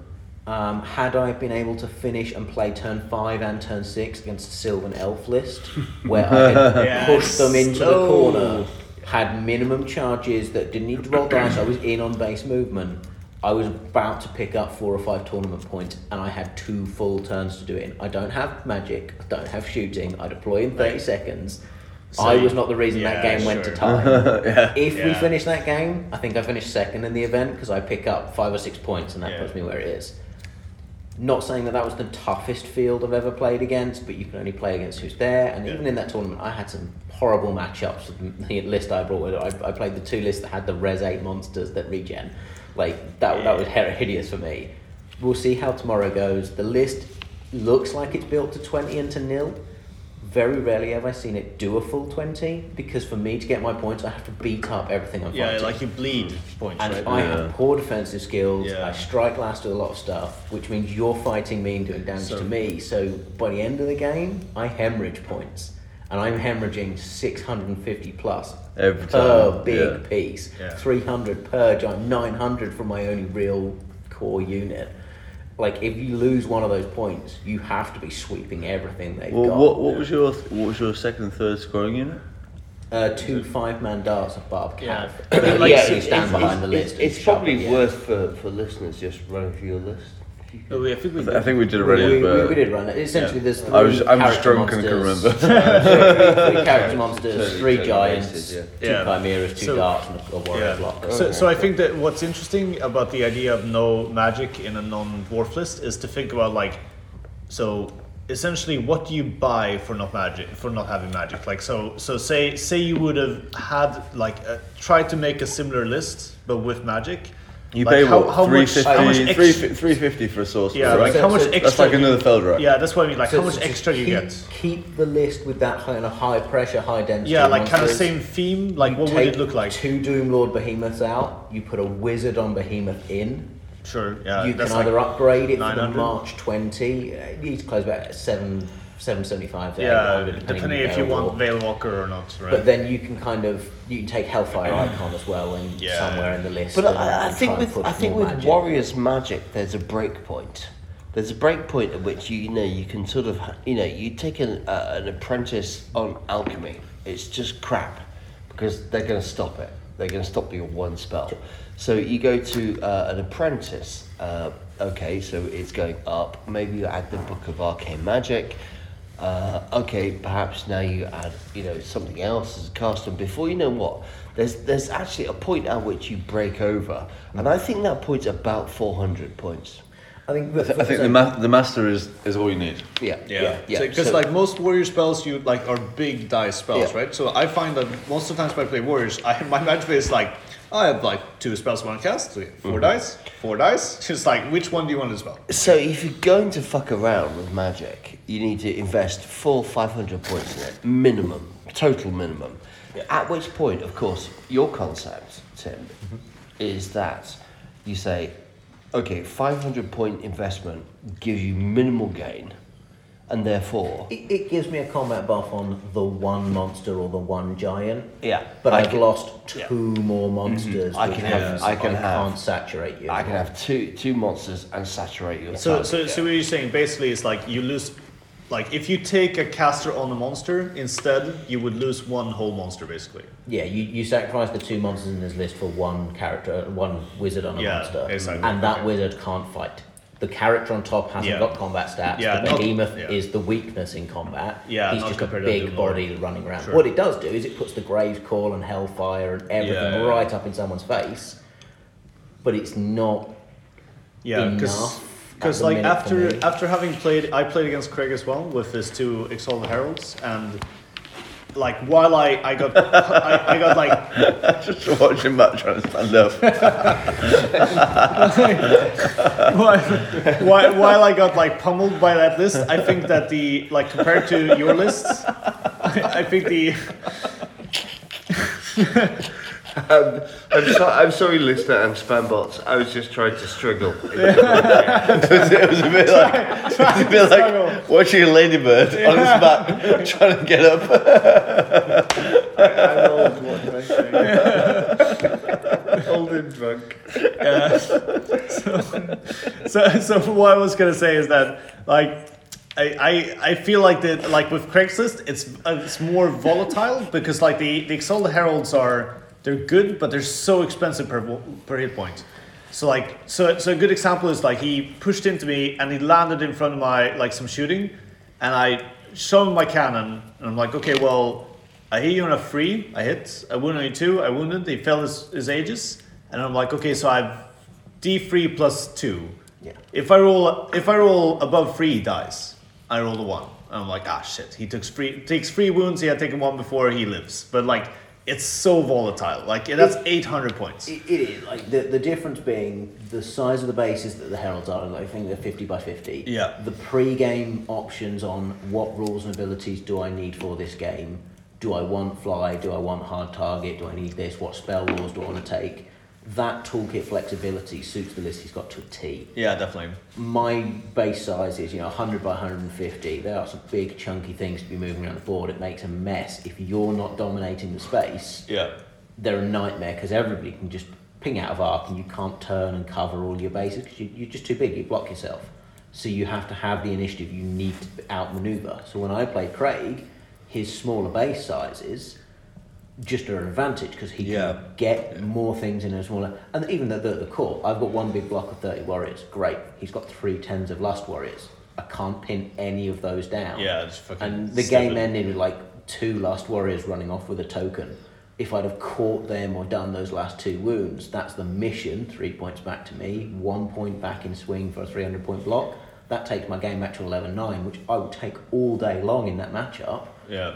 Because he in the direct head-to-head, his list beats mine because he has the magic flexibility and he had the maneuverability. Even though I had more monsters, he had a better combination for that head-to-head. Against other lists, my list will have matchups that will favour more than his, but generally, if I have a good matchup, he'll have it too, because we've got very similar designs.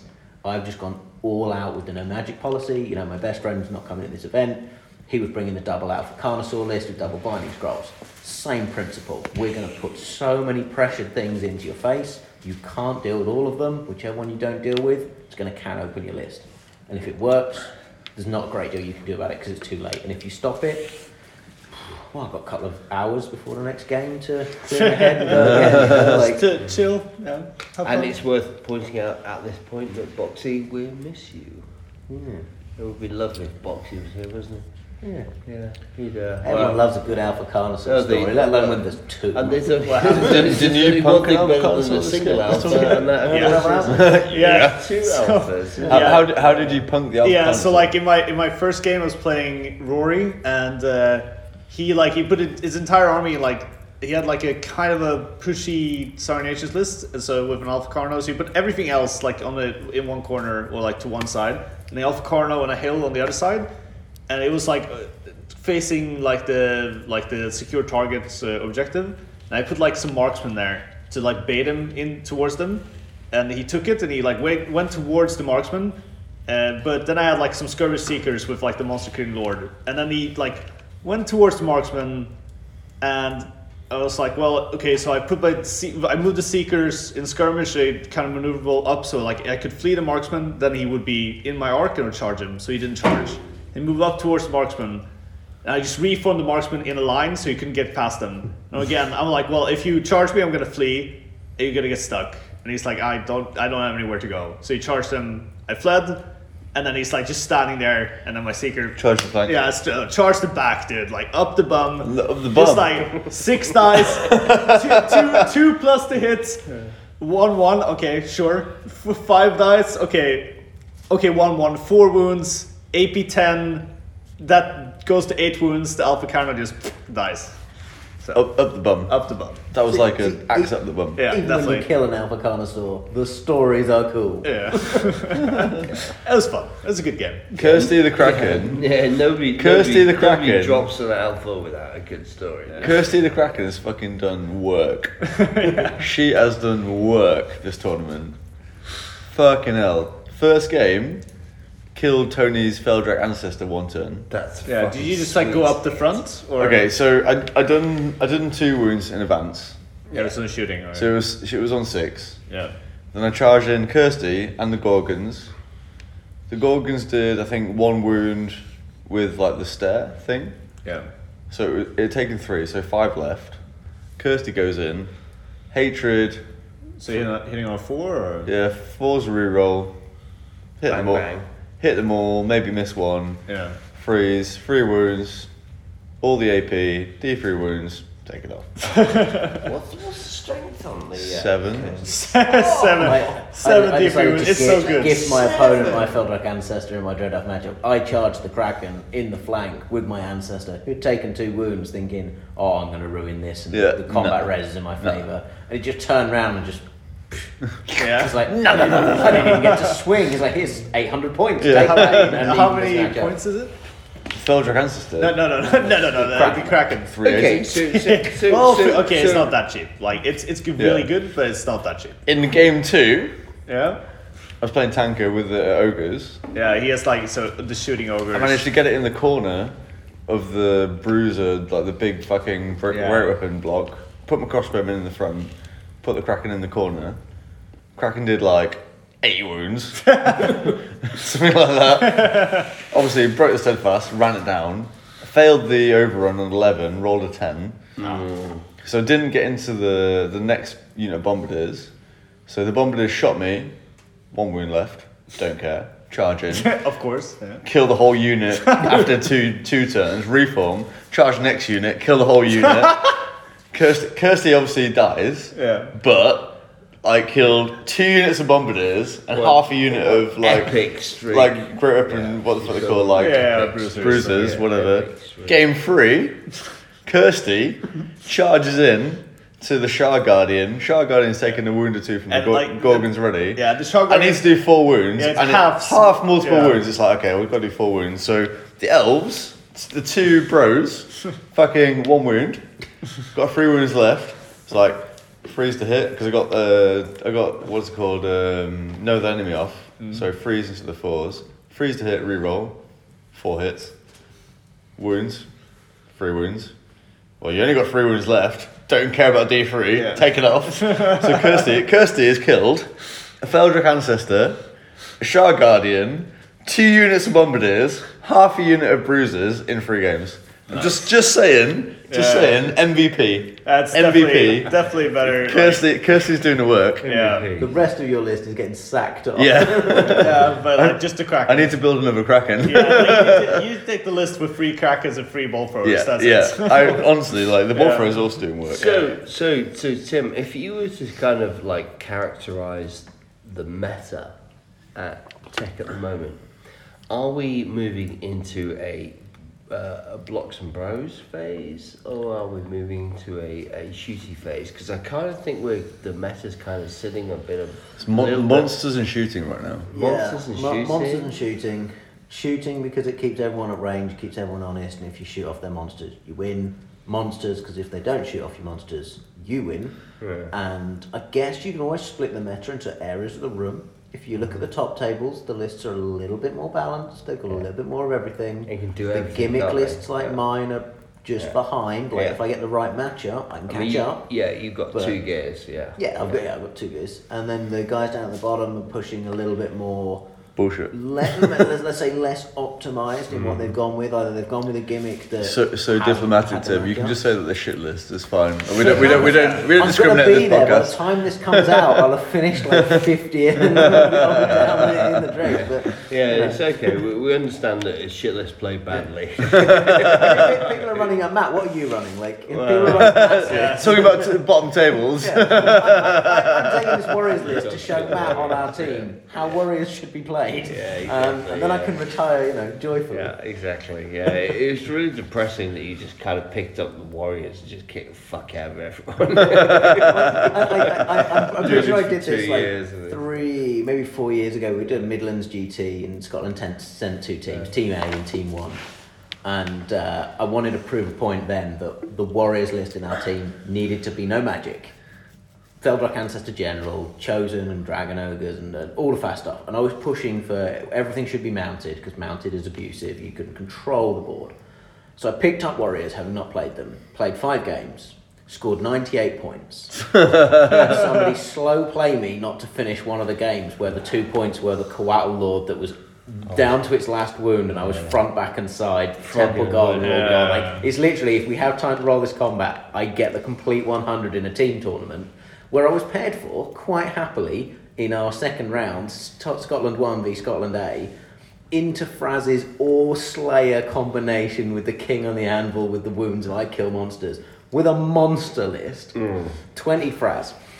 How the fuck did you 20 that list? Because I am the master of shenanigans. Like how does even like that just I don't get it. Like I feel like if you play like the 75 Seekers, you could just like do this and not get 20. Like I don't see it. There are ways and means that I can't reveal on this podcast. Okay, like we'll have to play each other. You'll show me. Most definitely. Having previously played dwarves and was trying to prove a point there, that I had to back up my claims. But I did that, and that was like 4 years ago. So this was my second iteration of I don't believe warriors need magic if you run it over. The other reason, well, for anyone who's seen my list, going back to the GW lore of previous editions, it's a 30k themed pre-heresy World Eaters list, which to anyone who means anything is from the old Khorne gods of they don't believe in magic. So that's why the models are what they are. It's why the Bloodthirsters are chimeras. It's why everything has got Khornate symbols on it from a previous edition of a game that no longer exists.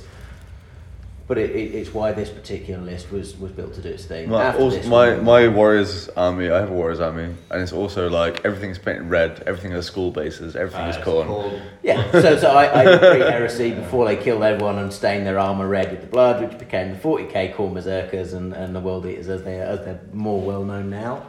But yeah, after this we're going to move on to a different project, and the list and the style will be completely different again. And so in conclusion, do you think no magic is a viable playstyle, not just for warriors, but in general? I would say it is, but there's a big asterisk on that. Do you need the Binding Scrolls? Yes. It's nowhere near as powerful as having magic. The possibilities of what you can do with spells is just so good. But if you have the right list design with enough threats and target saturation with speed, because most of my list is Swift Strike. The only thing that isn't the Chaos Warrior block, and they will happily be charged by whatever you're going to charge them with. In the right build with the right pilot, you can take no magic with double scrolls. Magic res is all well and good. I had a Beastman list that I played, or Beast Herd list that I played before this, where the whole army was magic res. And that's all well and good till someone casts, that hound unit's out in the open, I'll hit it and then blades your Cyclopses to death and make me cry. But magic res is all well and good, but magic res doesn't do anything if they buff their own units or drop a comet between you. Yeah. Binding Scrolls will take that away, or like in my list, comet doesn't do a great deal because I'm so good with the movement. You just piss off and move across the board. So and Totem Summon doesn't do anything. I haven't got a backline. I haven't got a Wizard Bunker. I haven't got any slow units being left behind. So it limits a lot of the spells. So you can I take a Magic Missile? Yeah, I'm res 6 with a 3-up save. I'll take away the high strength one. Yeah. I'll take 2d6 strength 4 or whatever it is you've got of that variant. The Feldrak generally with the Unburnt rule is running at the Flaming Wizard or the Flaming Source anyway, so that limits a little bit of damage going to him. So with the right combination, the right piloting, and knowing when to push hard, when not to, it is possible. Is the reason for the 2 Binding Scrolls that say like you're playing someone with magic, and if you have magic, then they're going to put combat buff on their unit, so in counter you kind of put combat buff on your unit? Or is it more like you're just limiting their magic? So I take the scrolls to limit the very worst. Like if they've got a spell like Grave Calls and the Warriors Book, for example, with Veil Walker. Yeah. 2d6, strength 6, stripping the armor down, re-rolling wounds is a spell I cannot allow them to have off. So you Binding Scroll it. Whatever their next best spell is, I'll throw dice and we'll fight over it. If they combat buff a unit, guess which unit I'm not charging with all of my mobile threats. I'll go around it. But if somebody gets multiple spells off or multiple buffs on blocked units where I don't want to bounce off any, charge. You can't charge. But if I'm not charging, I'm weathering a whole new round of shooting and magic from whatever they've got for free. And if they've got War Machines, I can't afford that. So you take the scrolls to help mitigate that. Fair enough. Yeah, it's viable.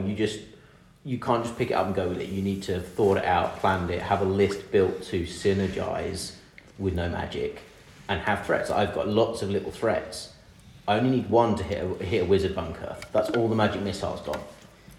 That shuts down their magic phase anyway, and you're allocating attacks to that wizard till it is dead, because once it's dead, there's no more magic from them. I've got no more magic. My list is built without the magic. They've lost a chunk, and the bunker that's protecting that wizard is now 3 points. So, you just have to have enough. I couldn't do this list with. Okay, dwarves are a poor exception for not needing the magic, but you can run dwarves without magic. You're losing out on quite a bit because dwarf magic is great. Could you fit like Crystal Ball into your list? I previously had it in my beast list, so I had a Binding Scroll, Magic Res everywhere, Crystal Ball. I ended up just. But do you think I'm drunk. Crystal Ball would be nice, but I'm maxed out on characters. But do you think Binding Scroll is better than Crystal Ball? For what I'm looking to do, yes, because the Crystal Ball helps, but it just offsets the fact they've got a master.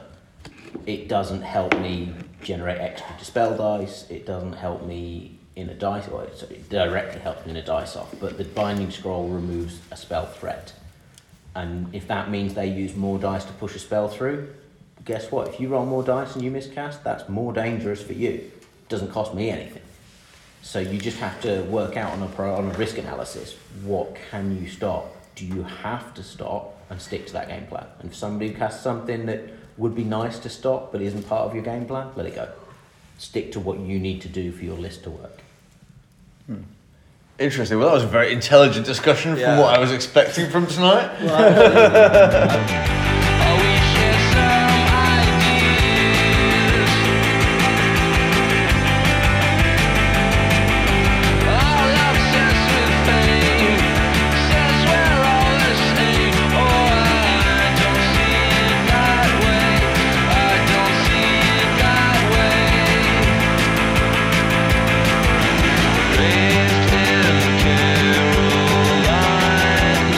So we are back for Game 4 of the English Championships. So Casimir, take it away. Who did you play in Game 4? So I played a guy called Samuel Freestone. Probably has some nickname. What was he playing?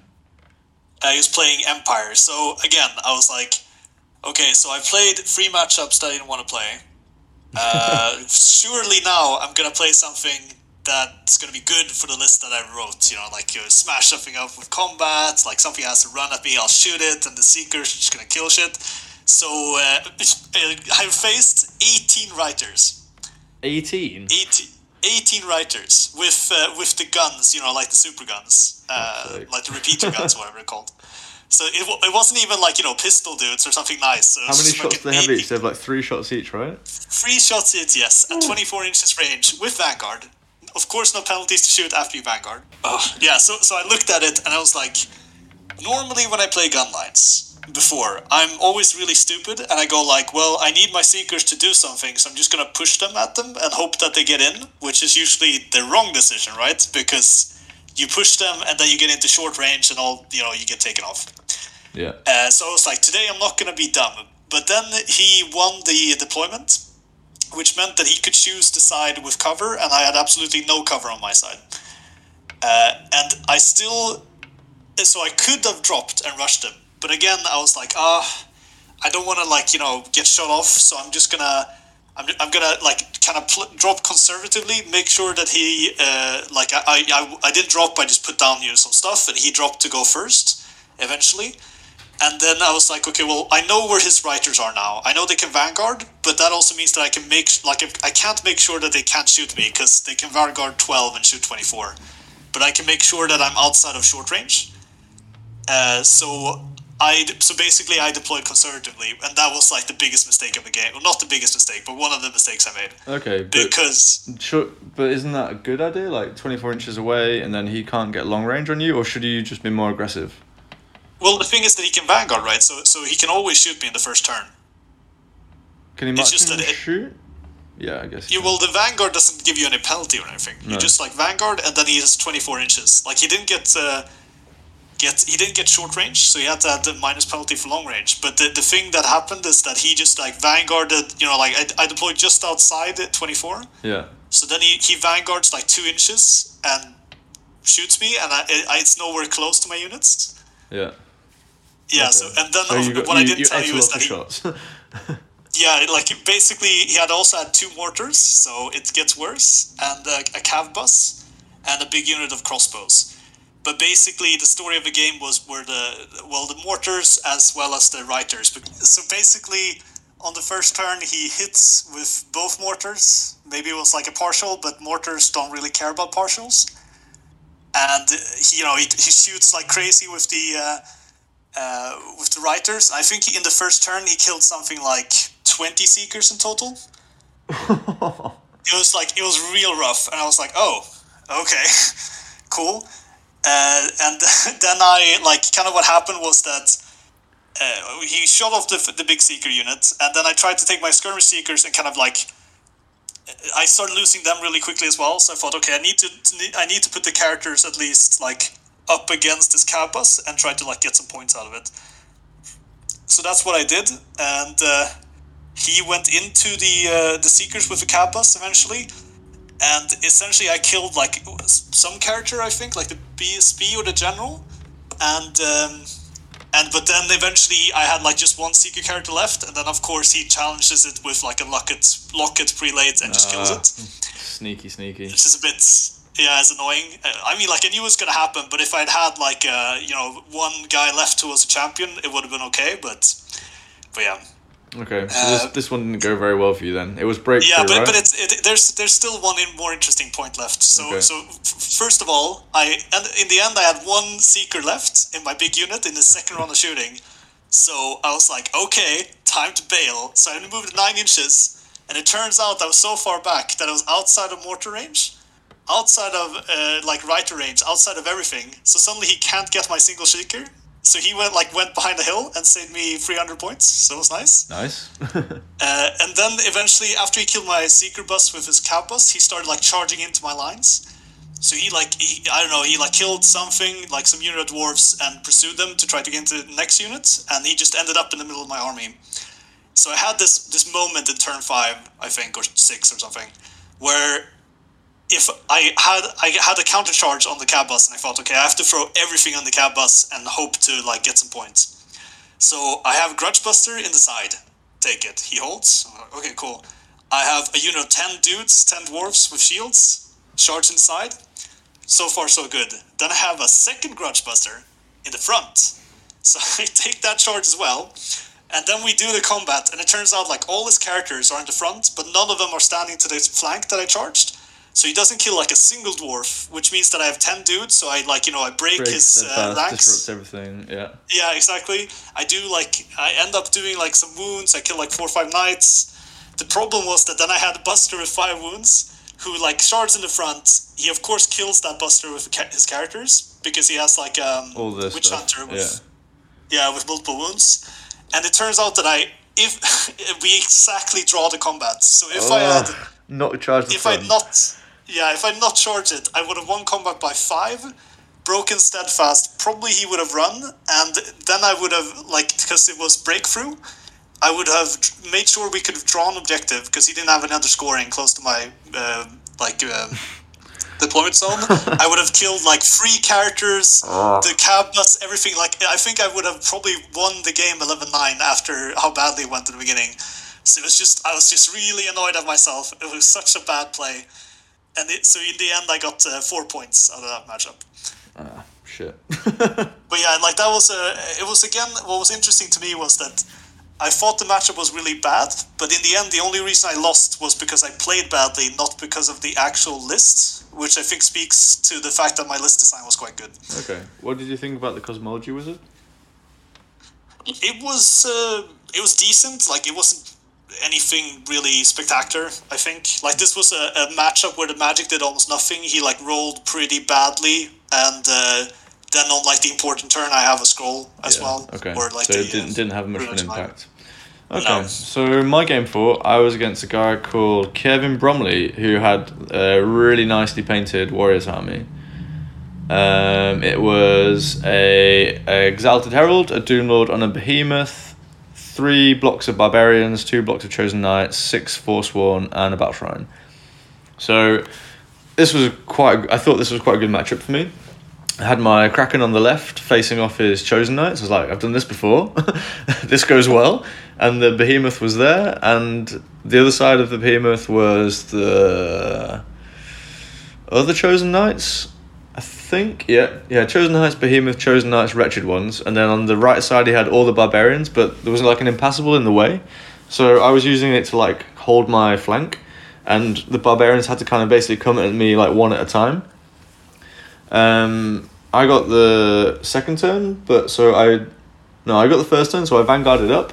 I put my Shadow Riders in a conga line in front of his Chosen Knights, his Behemoth, and his other Chosen Knights, blocking all three of them, and then just like moved up the Kraken like 12.1 inches behind, just like okay, kill them, overrun, and I'm just gonna eat something.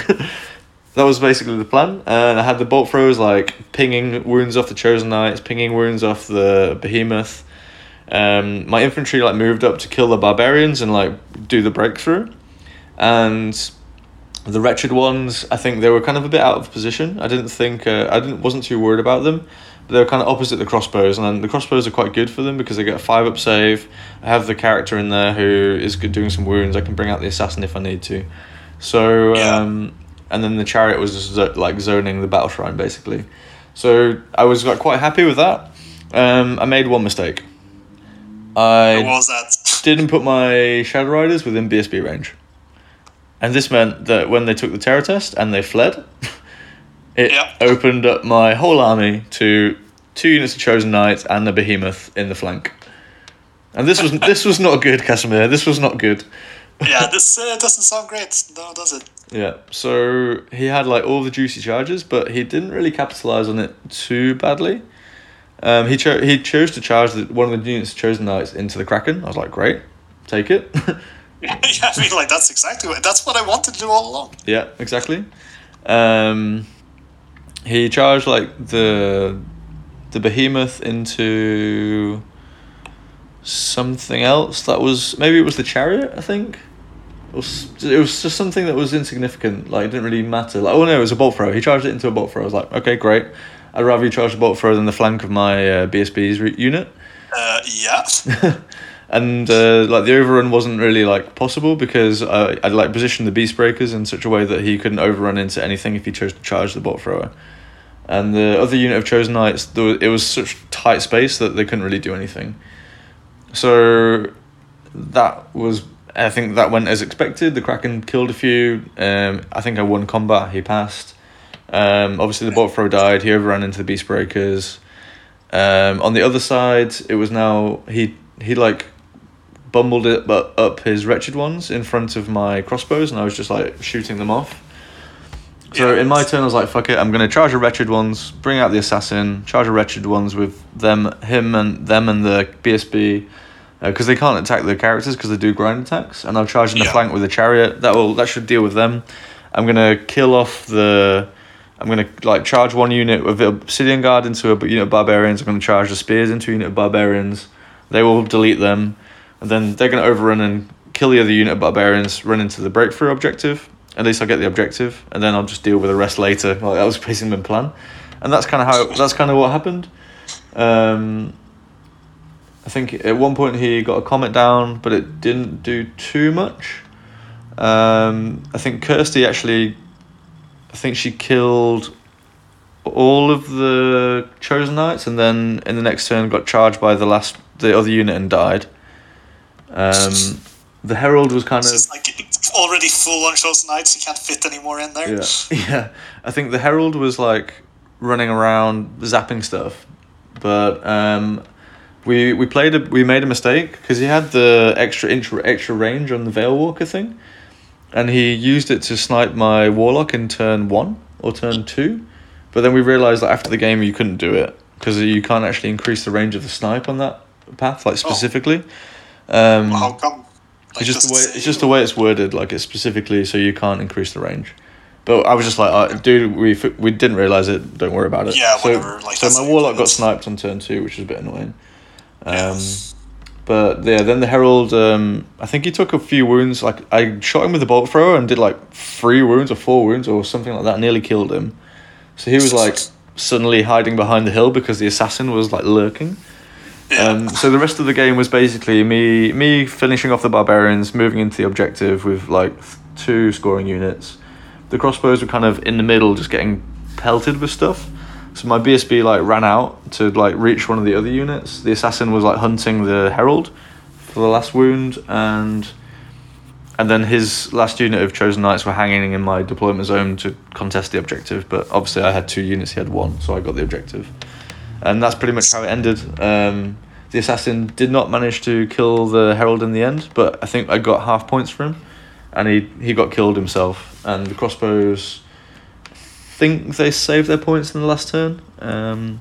So it was after the first turn kerfuffle. I think it ended up like a 12-8 or something to me. Let me just check. But I was after that mistake, I was like, oh, fuck's sake. I knew I could get the objective. It was a good matchup for me. I didn't need to make that mistake. Yeah, I got 12 points. So he got 9-11 and I got the objective. Yeah. So that he had like a massive, I think, Archaon model. That was a behemoth. Exactly. Yeah, exactly. Okay. But really nice guy, super game, fun, very bloody, very tactical game. But I just pushed for the objective after that mistake, and that's how it ended. Nice. So game 5. Yeah. So now I hit the top, and then I got smashed back down again. So I'm playing on table 17, and I draw Kevin Stonebanks from another minor celebrity, or in the Knife Edge community, so another celebrity off, I think. And he was playing KOE. Yeah, exactly. So he didn't manage to finish his beast herds for this tournament, unfortunately. So he had to bring out his like magnificently painted KOE instead for like a last hurrah before the new book. And like that army is absolutely phenomenal. So we both got to play against like really nice armies. Yeah, that was really nice, and he ended up finishing the best painted as well. So I think you guys had like a freeway tie on votes. Yeah, with me, Kevin, Kev. Yeah, it's like the guy you played against, and I think what happened was basically that because there were 2 Kevs, two people had just voted for Kevin, so we didn't know who it was, right? So they just had to go up and do a dice off for who was the best Kevin, and Stonebanks won in the end, which I think is well deserved.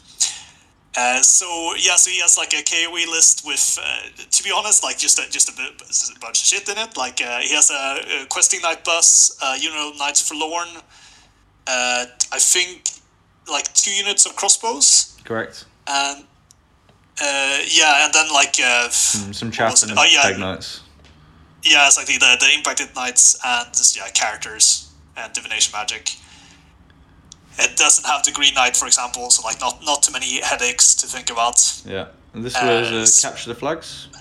Yeah, exactly. So just really easy game. You know, like no weird scenario, you just kill shit. So basically, what happened was that we lined up. I took my Seeker characters, and I was like, I don't really like. I have them all in the skirmishers again, and I thought like, can I fight his like big bus? I don't know. Let me just like put them here in a field so they can't get shot off. Like, and move them up like a couple of inches. The thing is that he had his bus like on a hill with all like the charge range. Yeah, with like a character that gives them an extra dice for charge range. So if he's rolling like 46, taking the highest. So he's like measuring it out, and he's like, yeah, that's like 22 inches away. I'm like, yeah, or 21 or whatever it was. He's like, yeah, it's like I need to roll like an 11 or whatever it was. And I'm like, oh, I'm gonna take it. I'm like, oh, okay, cool. And then he takes it, and he rolls his dice, and he makes it. I'm like, oh, I guess this is what I did back in the day with cosmology people with my Chariot Star. So then I thought like, fuck, maybe I made like a massive mistake now because he was just so readily took it. And you got all the impact hits, right? No, this is the Questing Knight lands with the characters. That's better. So. Yeah, so he charges in, and he and we go. It's like some other non-important things happen, and then we go to fight. And I'm like, wait a second, I have a guy here who has AP 5 on one of the Dragon Seekers. So I'm just like, I think I'm gonna challenge, and he's like, yeah, I guess I have to take it because his characters are in base contact with something else. I'll just kill them if he refuses. So we take the challenge. My guy takes up his axe, and he just like smashes this knight to the ground. Is this the Duke or the BSB? I don't remember which one was first, but the other one came later. Don't worry. I don't know which one was first. Yeah, and then he like kills some dwarves. I have like most of the dwarves, to be honest. And then the next turn, I'm like, yeah, so I'm gonna challenge. He's like, I guess I have to accept. And then I just step up to the next character and just like kill him straight away. And obviously he's standing there again for the next turn. Yeah, exactly. And then the next turn, I'm like, yeah, so I'm gonna challenge. And he's like, well, I guess I'm gonna have to give you my third character or the champion or whatever. I just killed that as well. Until like, and I did this until the point where the only character that was left was like the damsel. So he refused with the damsel, and then eventually he killed like the character with with like normal attacks, I think. Or no, I think actually I like had some counter charge or something with Buster, and my character like lived in the end, but then got like killed by the Knights Forlorn or something. But basically, like this one Seeker character just like slowly munched his way through an entire questing Night Star. It was hilarious. So yeah, that was kind of what happened in the game, and like once I broke that like kind of handed the game to me for the most part. Yeah, and what was and like the Busters took off the Forlorn and stuff.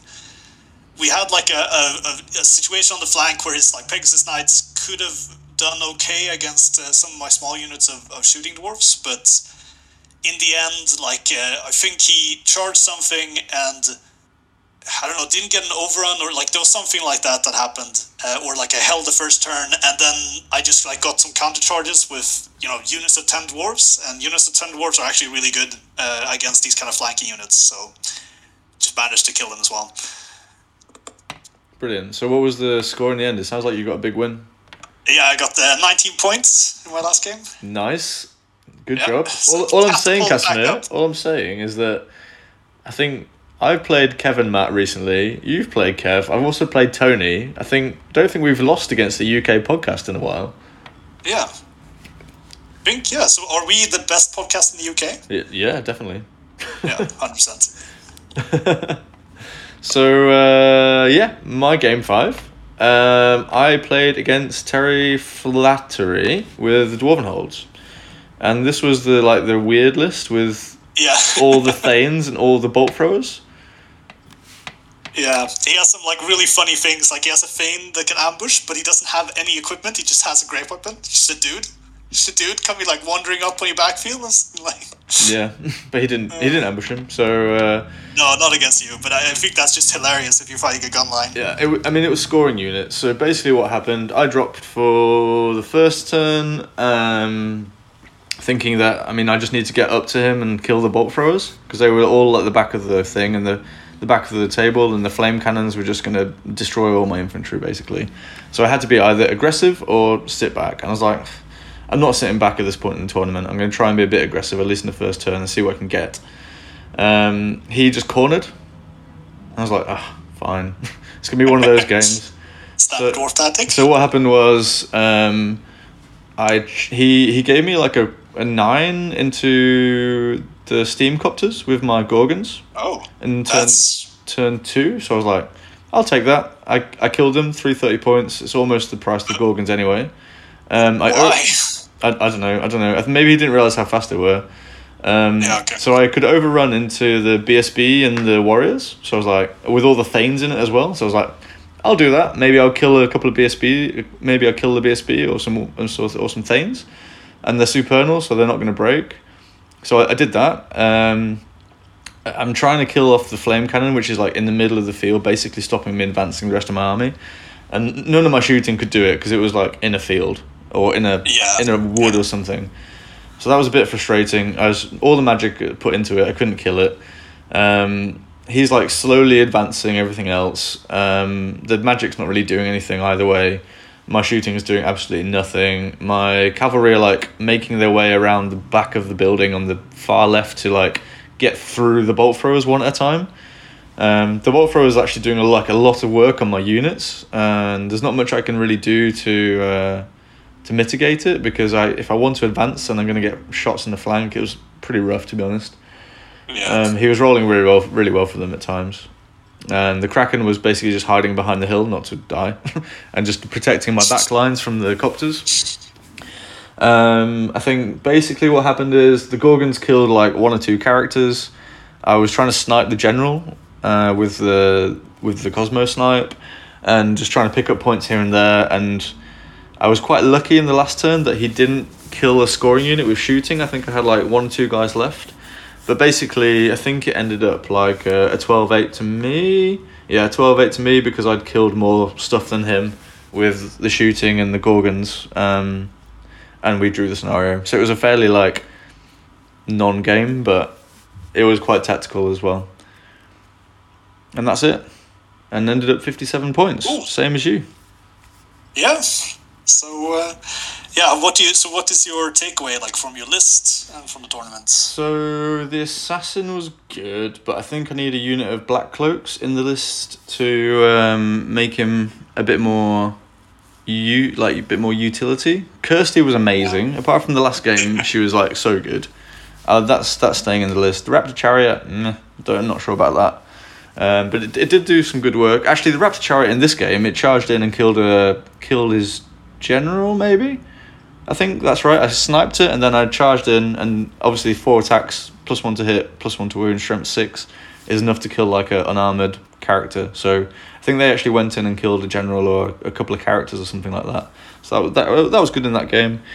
The auxiliaries with the BSB were fantastic. I'm going to keep them in the unit. Maybe play around a little bit with the magic setup. I've been experimenting with evocation because I think that could be quite good. But we'll see. We'll see with the new update in December if it comes. What to do with the list? But I really want to try some warlocks. Yeah, they seem really cool. Yeah. How about you?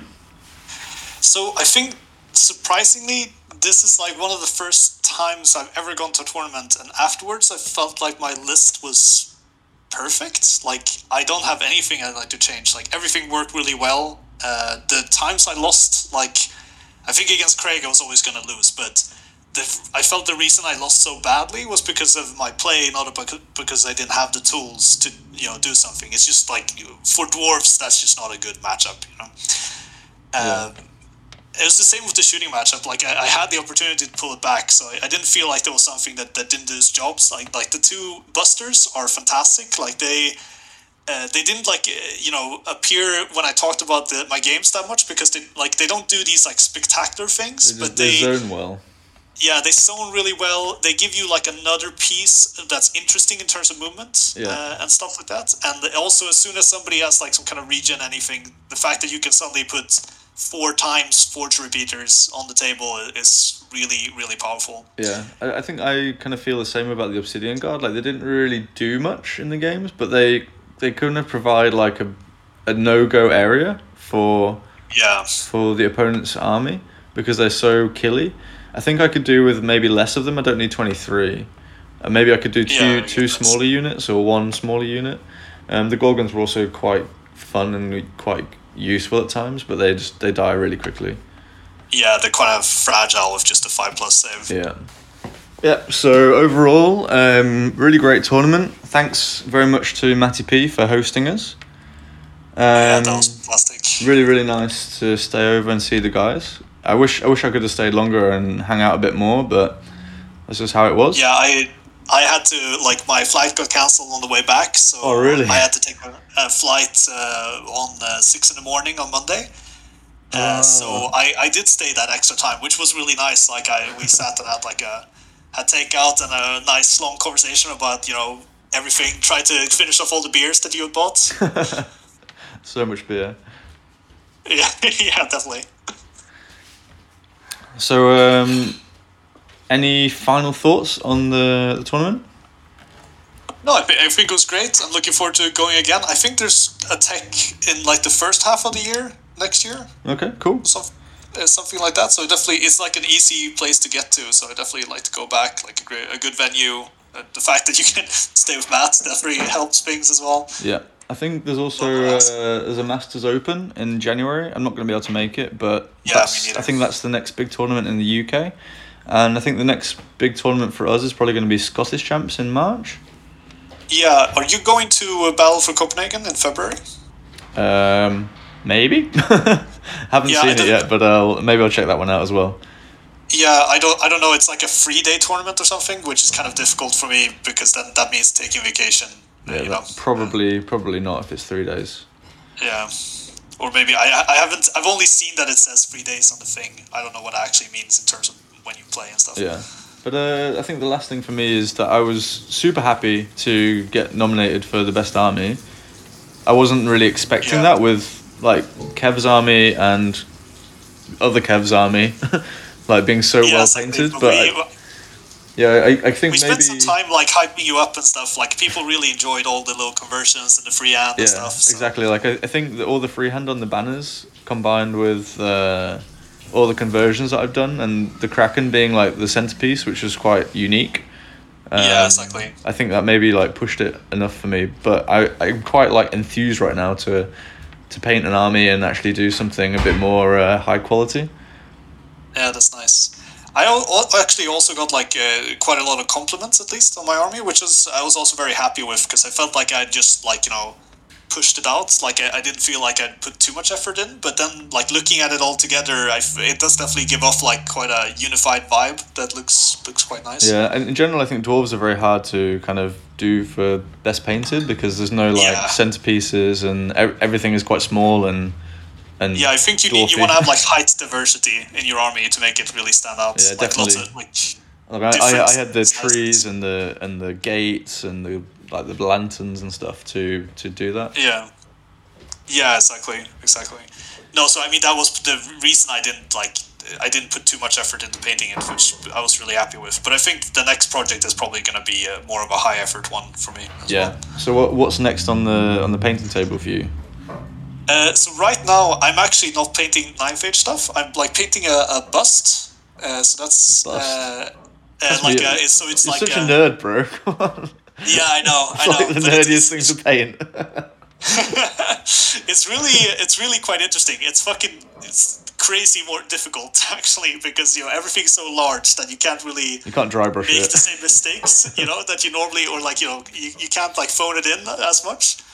So currently I'm not good. Like my plan is to not paint 9th Age stuff until the update, and then once the update hits, I will start thinking about it again. But what's the bust of? Sorry. What is the bust of? It's like this like Ronin guy with let's see, like a kind of traveling samurai guy, and then it has some like references to what's it called? You know, the Mandalorian with Baby Yoda. Like it has like a baby like a Japanese demon on its back, one of those, you know, with the water in its head. Like it has a little. Do you know about these? No. So there's a Japanese demon which is hilarious, because so he has like a little bowl in its head. Like imagine if somebody like pounded a baby's head to make a little, you know, hole, and then there's water, and like how you defeat this demon is that you make it bow, because like it can't like live without the water. It tips the water out. Yeah, because it's Japanese, so of course it's super polite or something. So then it tips its own water out. But anyway, it's a really like nice bust. All right. Cool. I'll send you over a picture. Yeah, send me a picture. I'll put it as the episode picture or something. Try again. What am I painting at the moment? We're gonna get the 3D prints from Weird Factory soon, so I think that will finish off my unit of Thunderherd. So that's probably next on the painting table for me. So it's just kind of wrapping up the Dread Elves, and actually almost finished my B-Surd list right now. So maybe I'm gonna get some games of B-Surds in soon. So I think with that, we will call it a day. If you want to get in touch with us, you can write to us at amatimedk@gmail.com. You can get Casimir on Twitter at... Yeah, AmaTimeDK. Or I have another one of underline Chunia as well, but that's more difficult to spell, so... Go for the AmaTimeDK one. You can find me at the forum, Henry P. Miller. Yeah, and Casimir the Swede on the forum. Brilliant.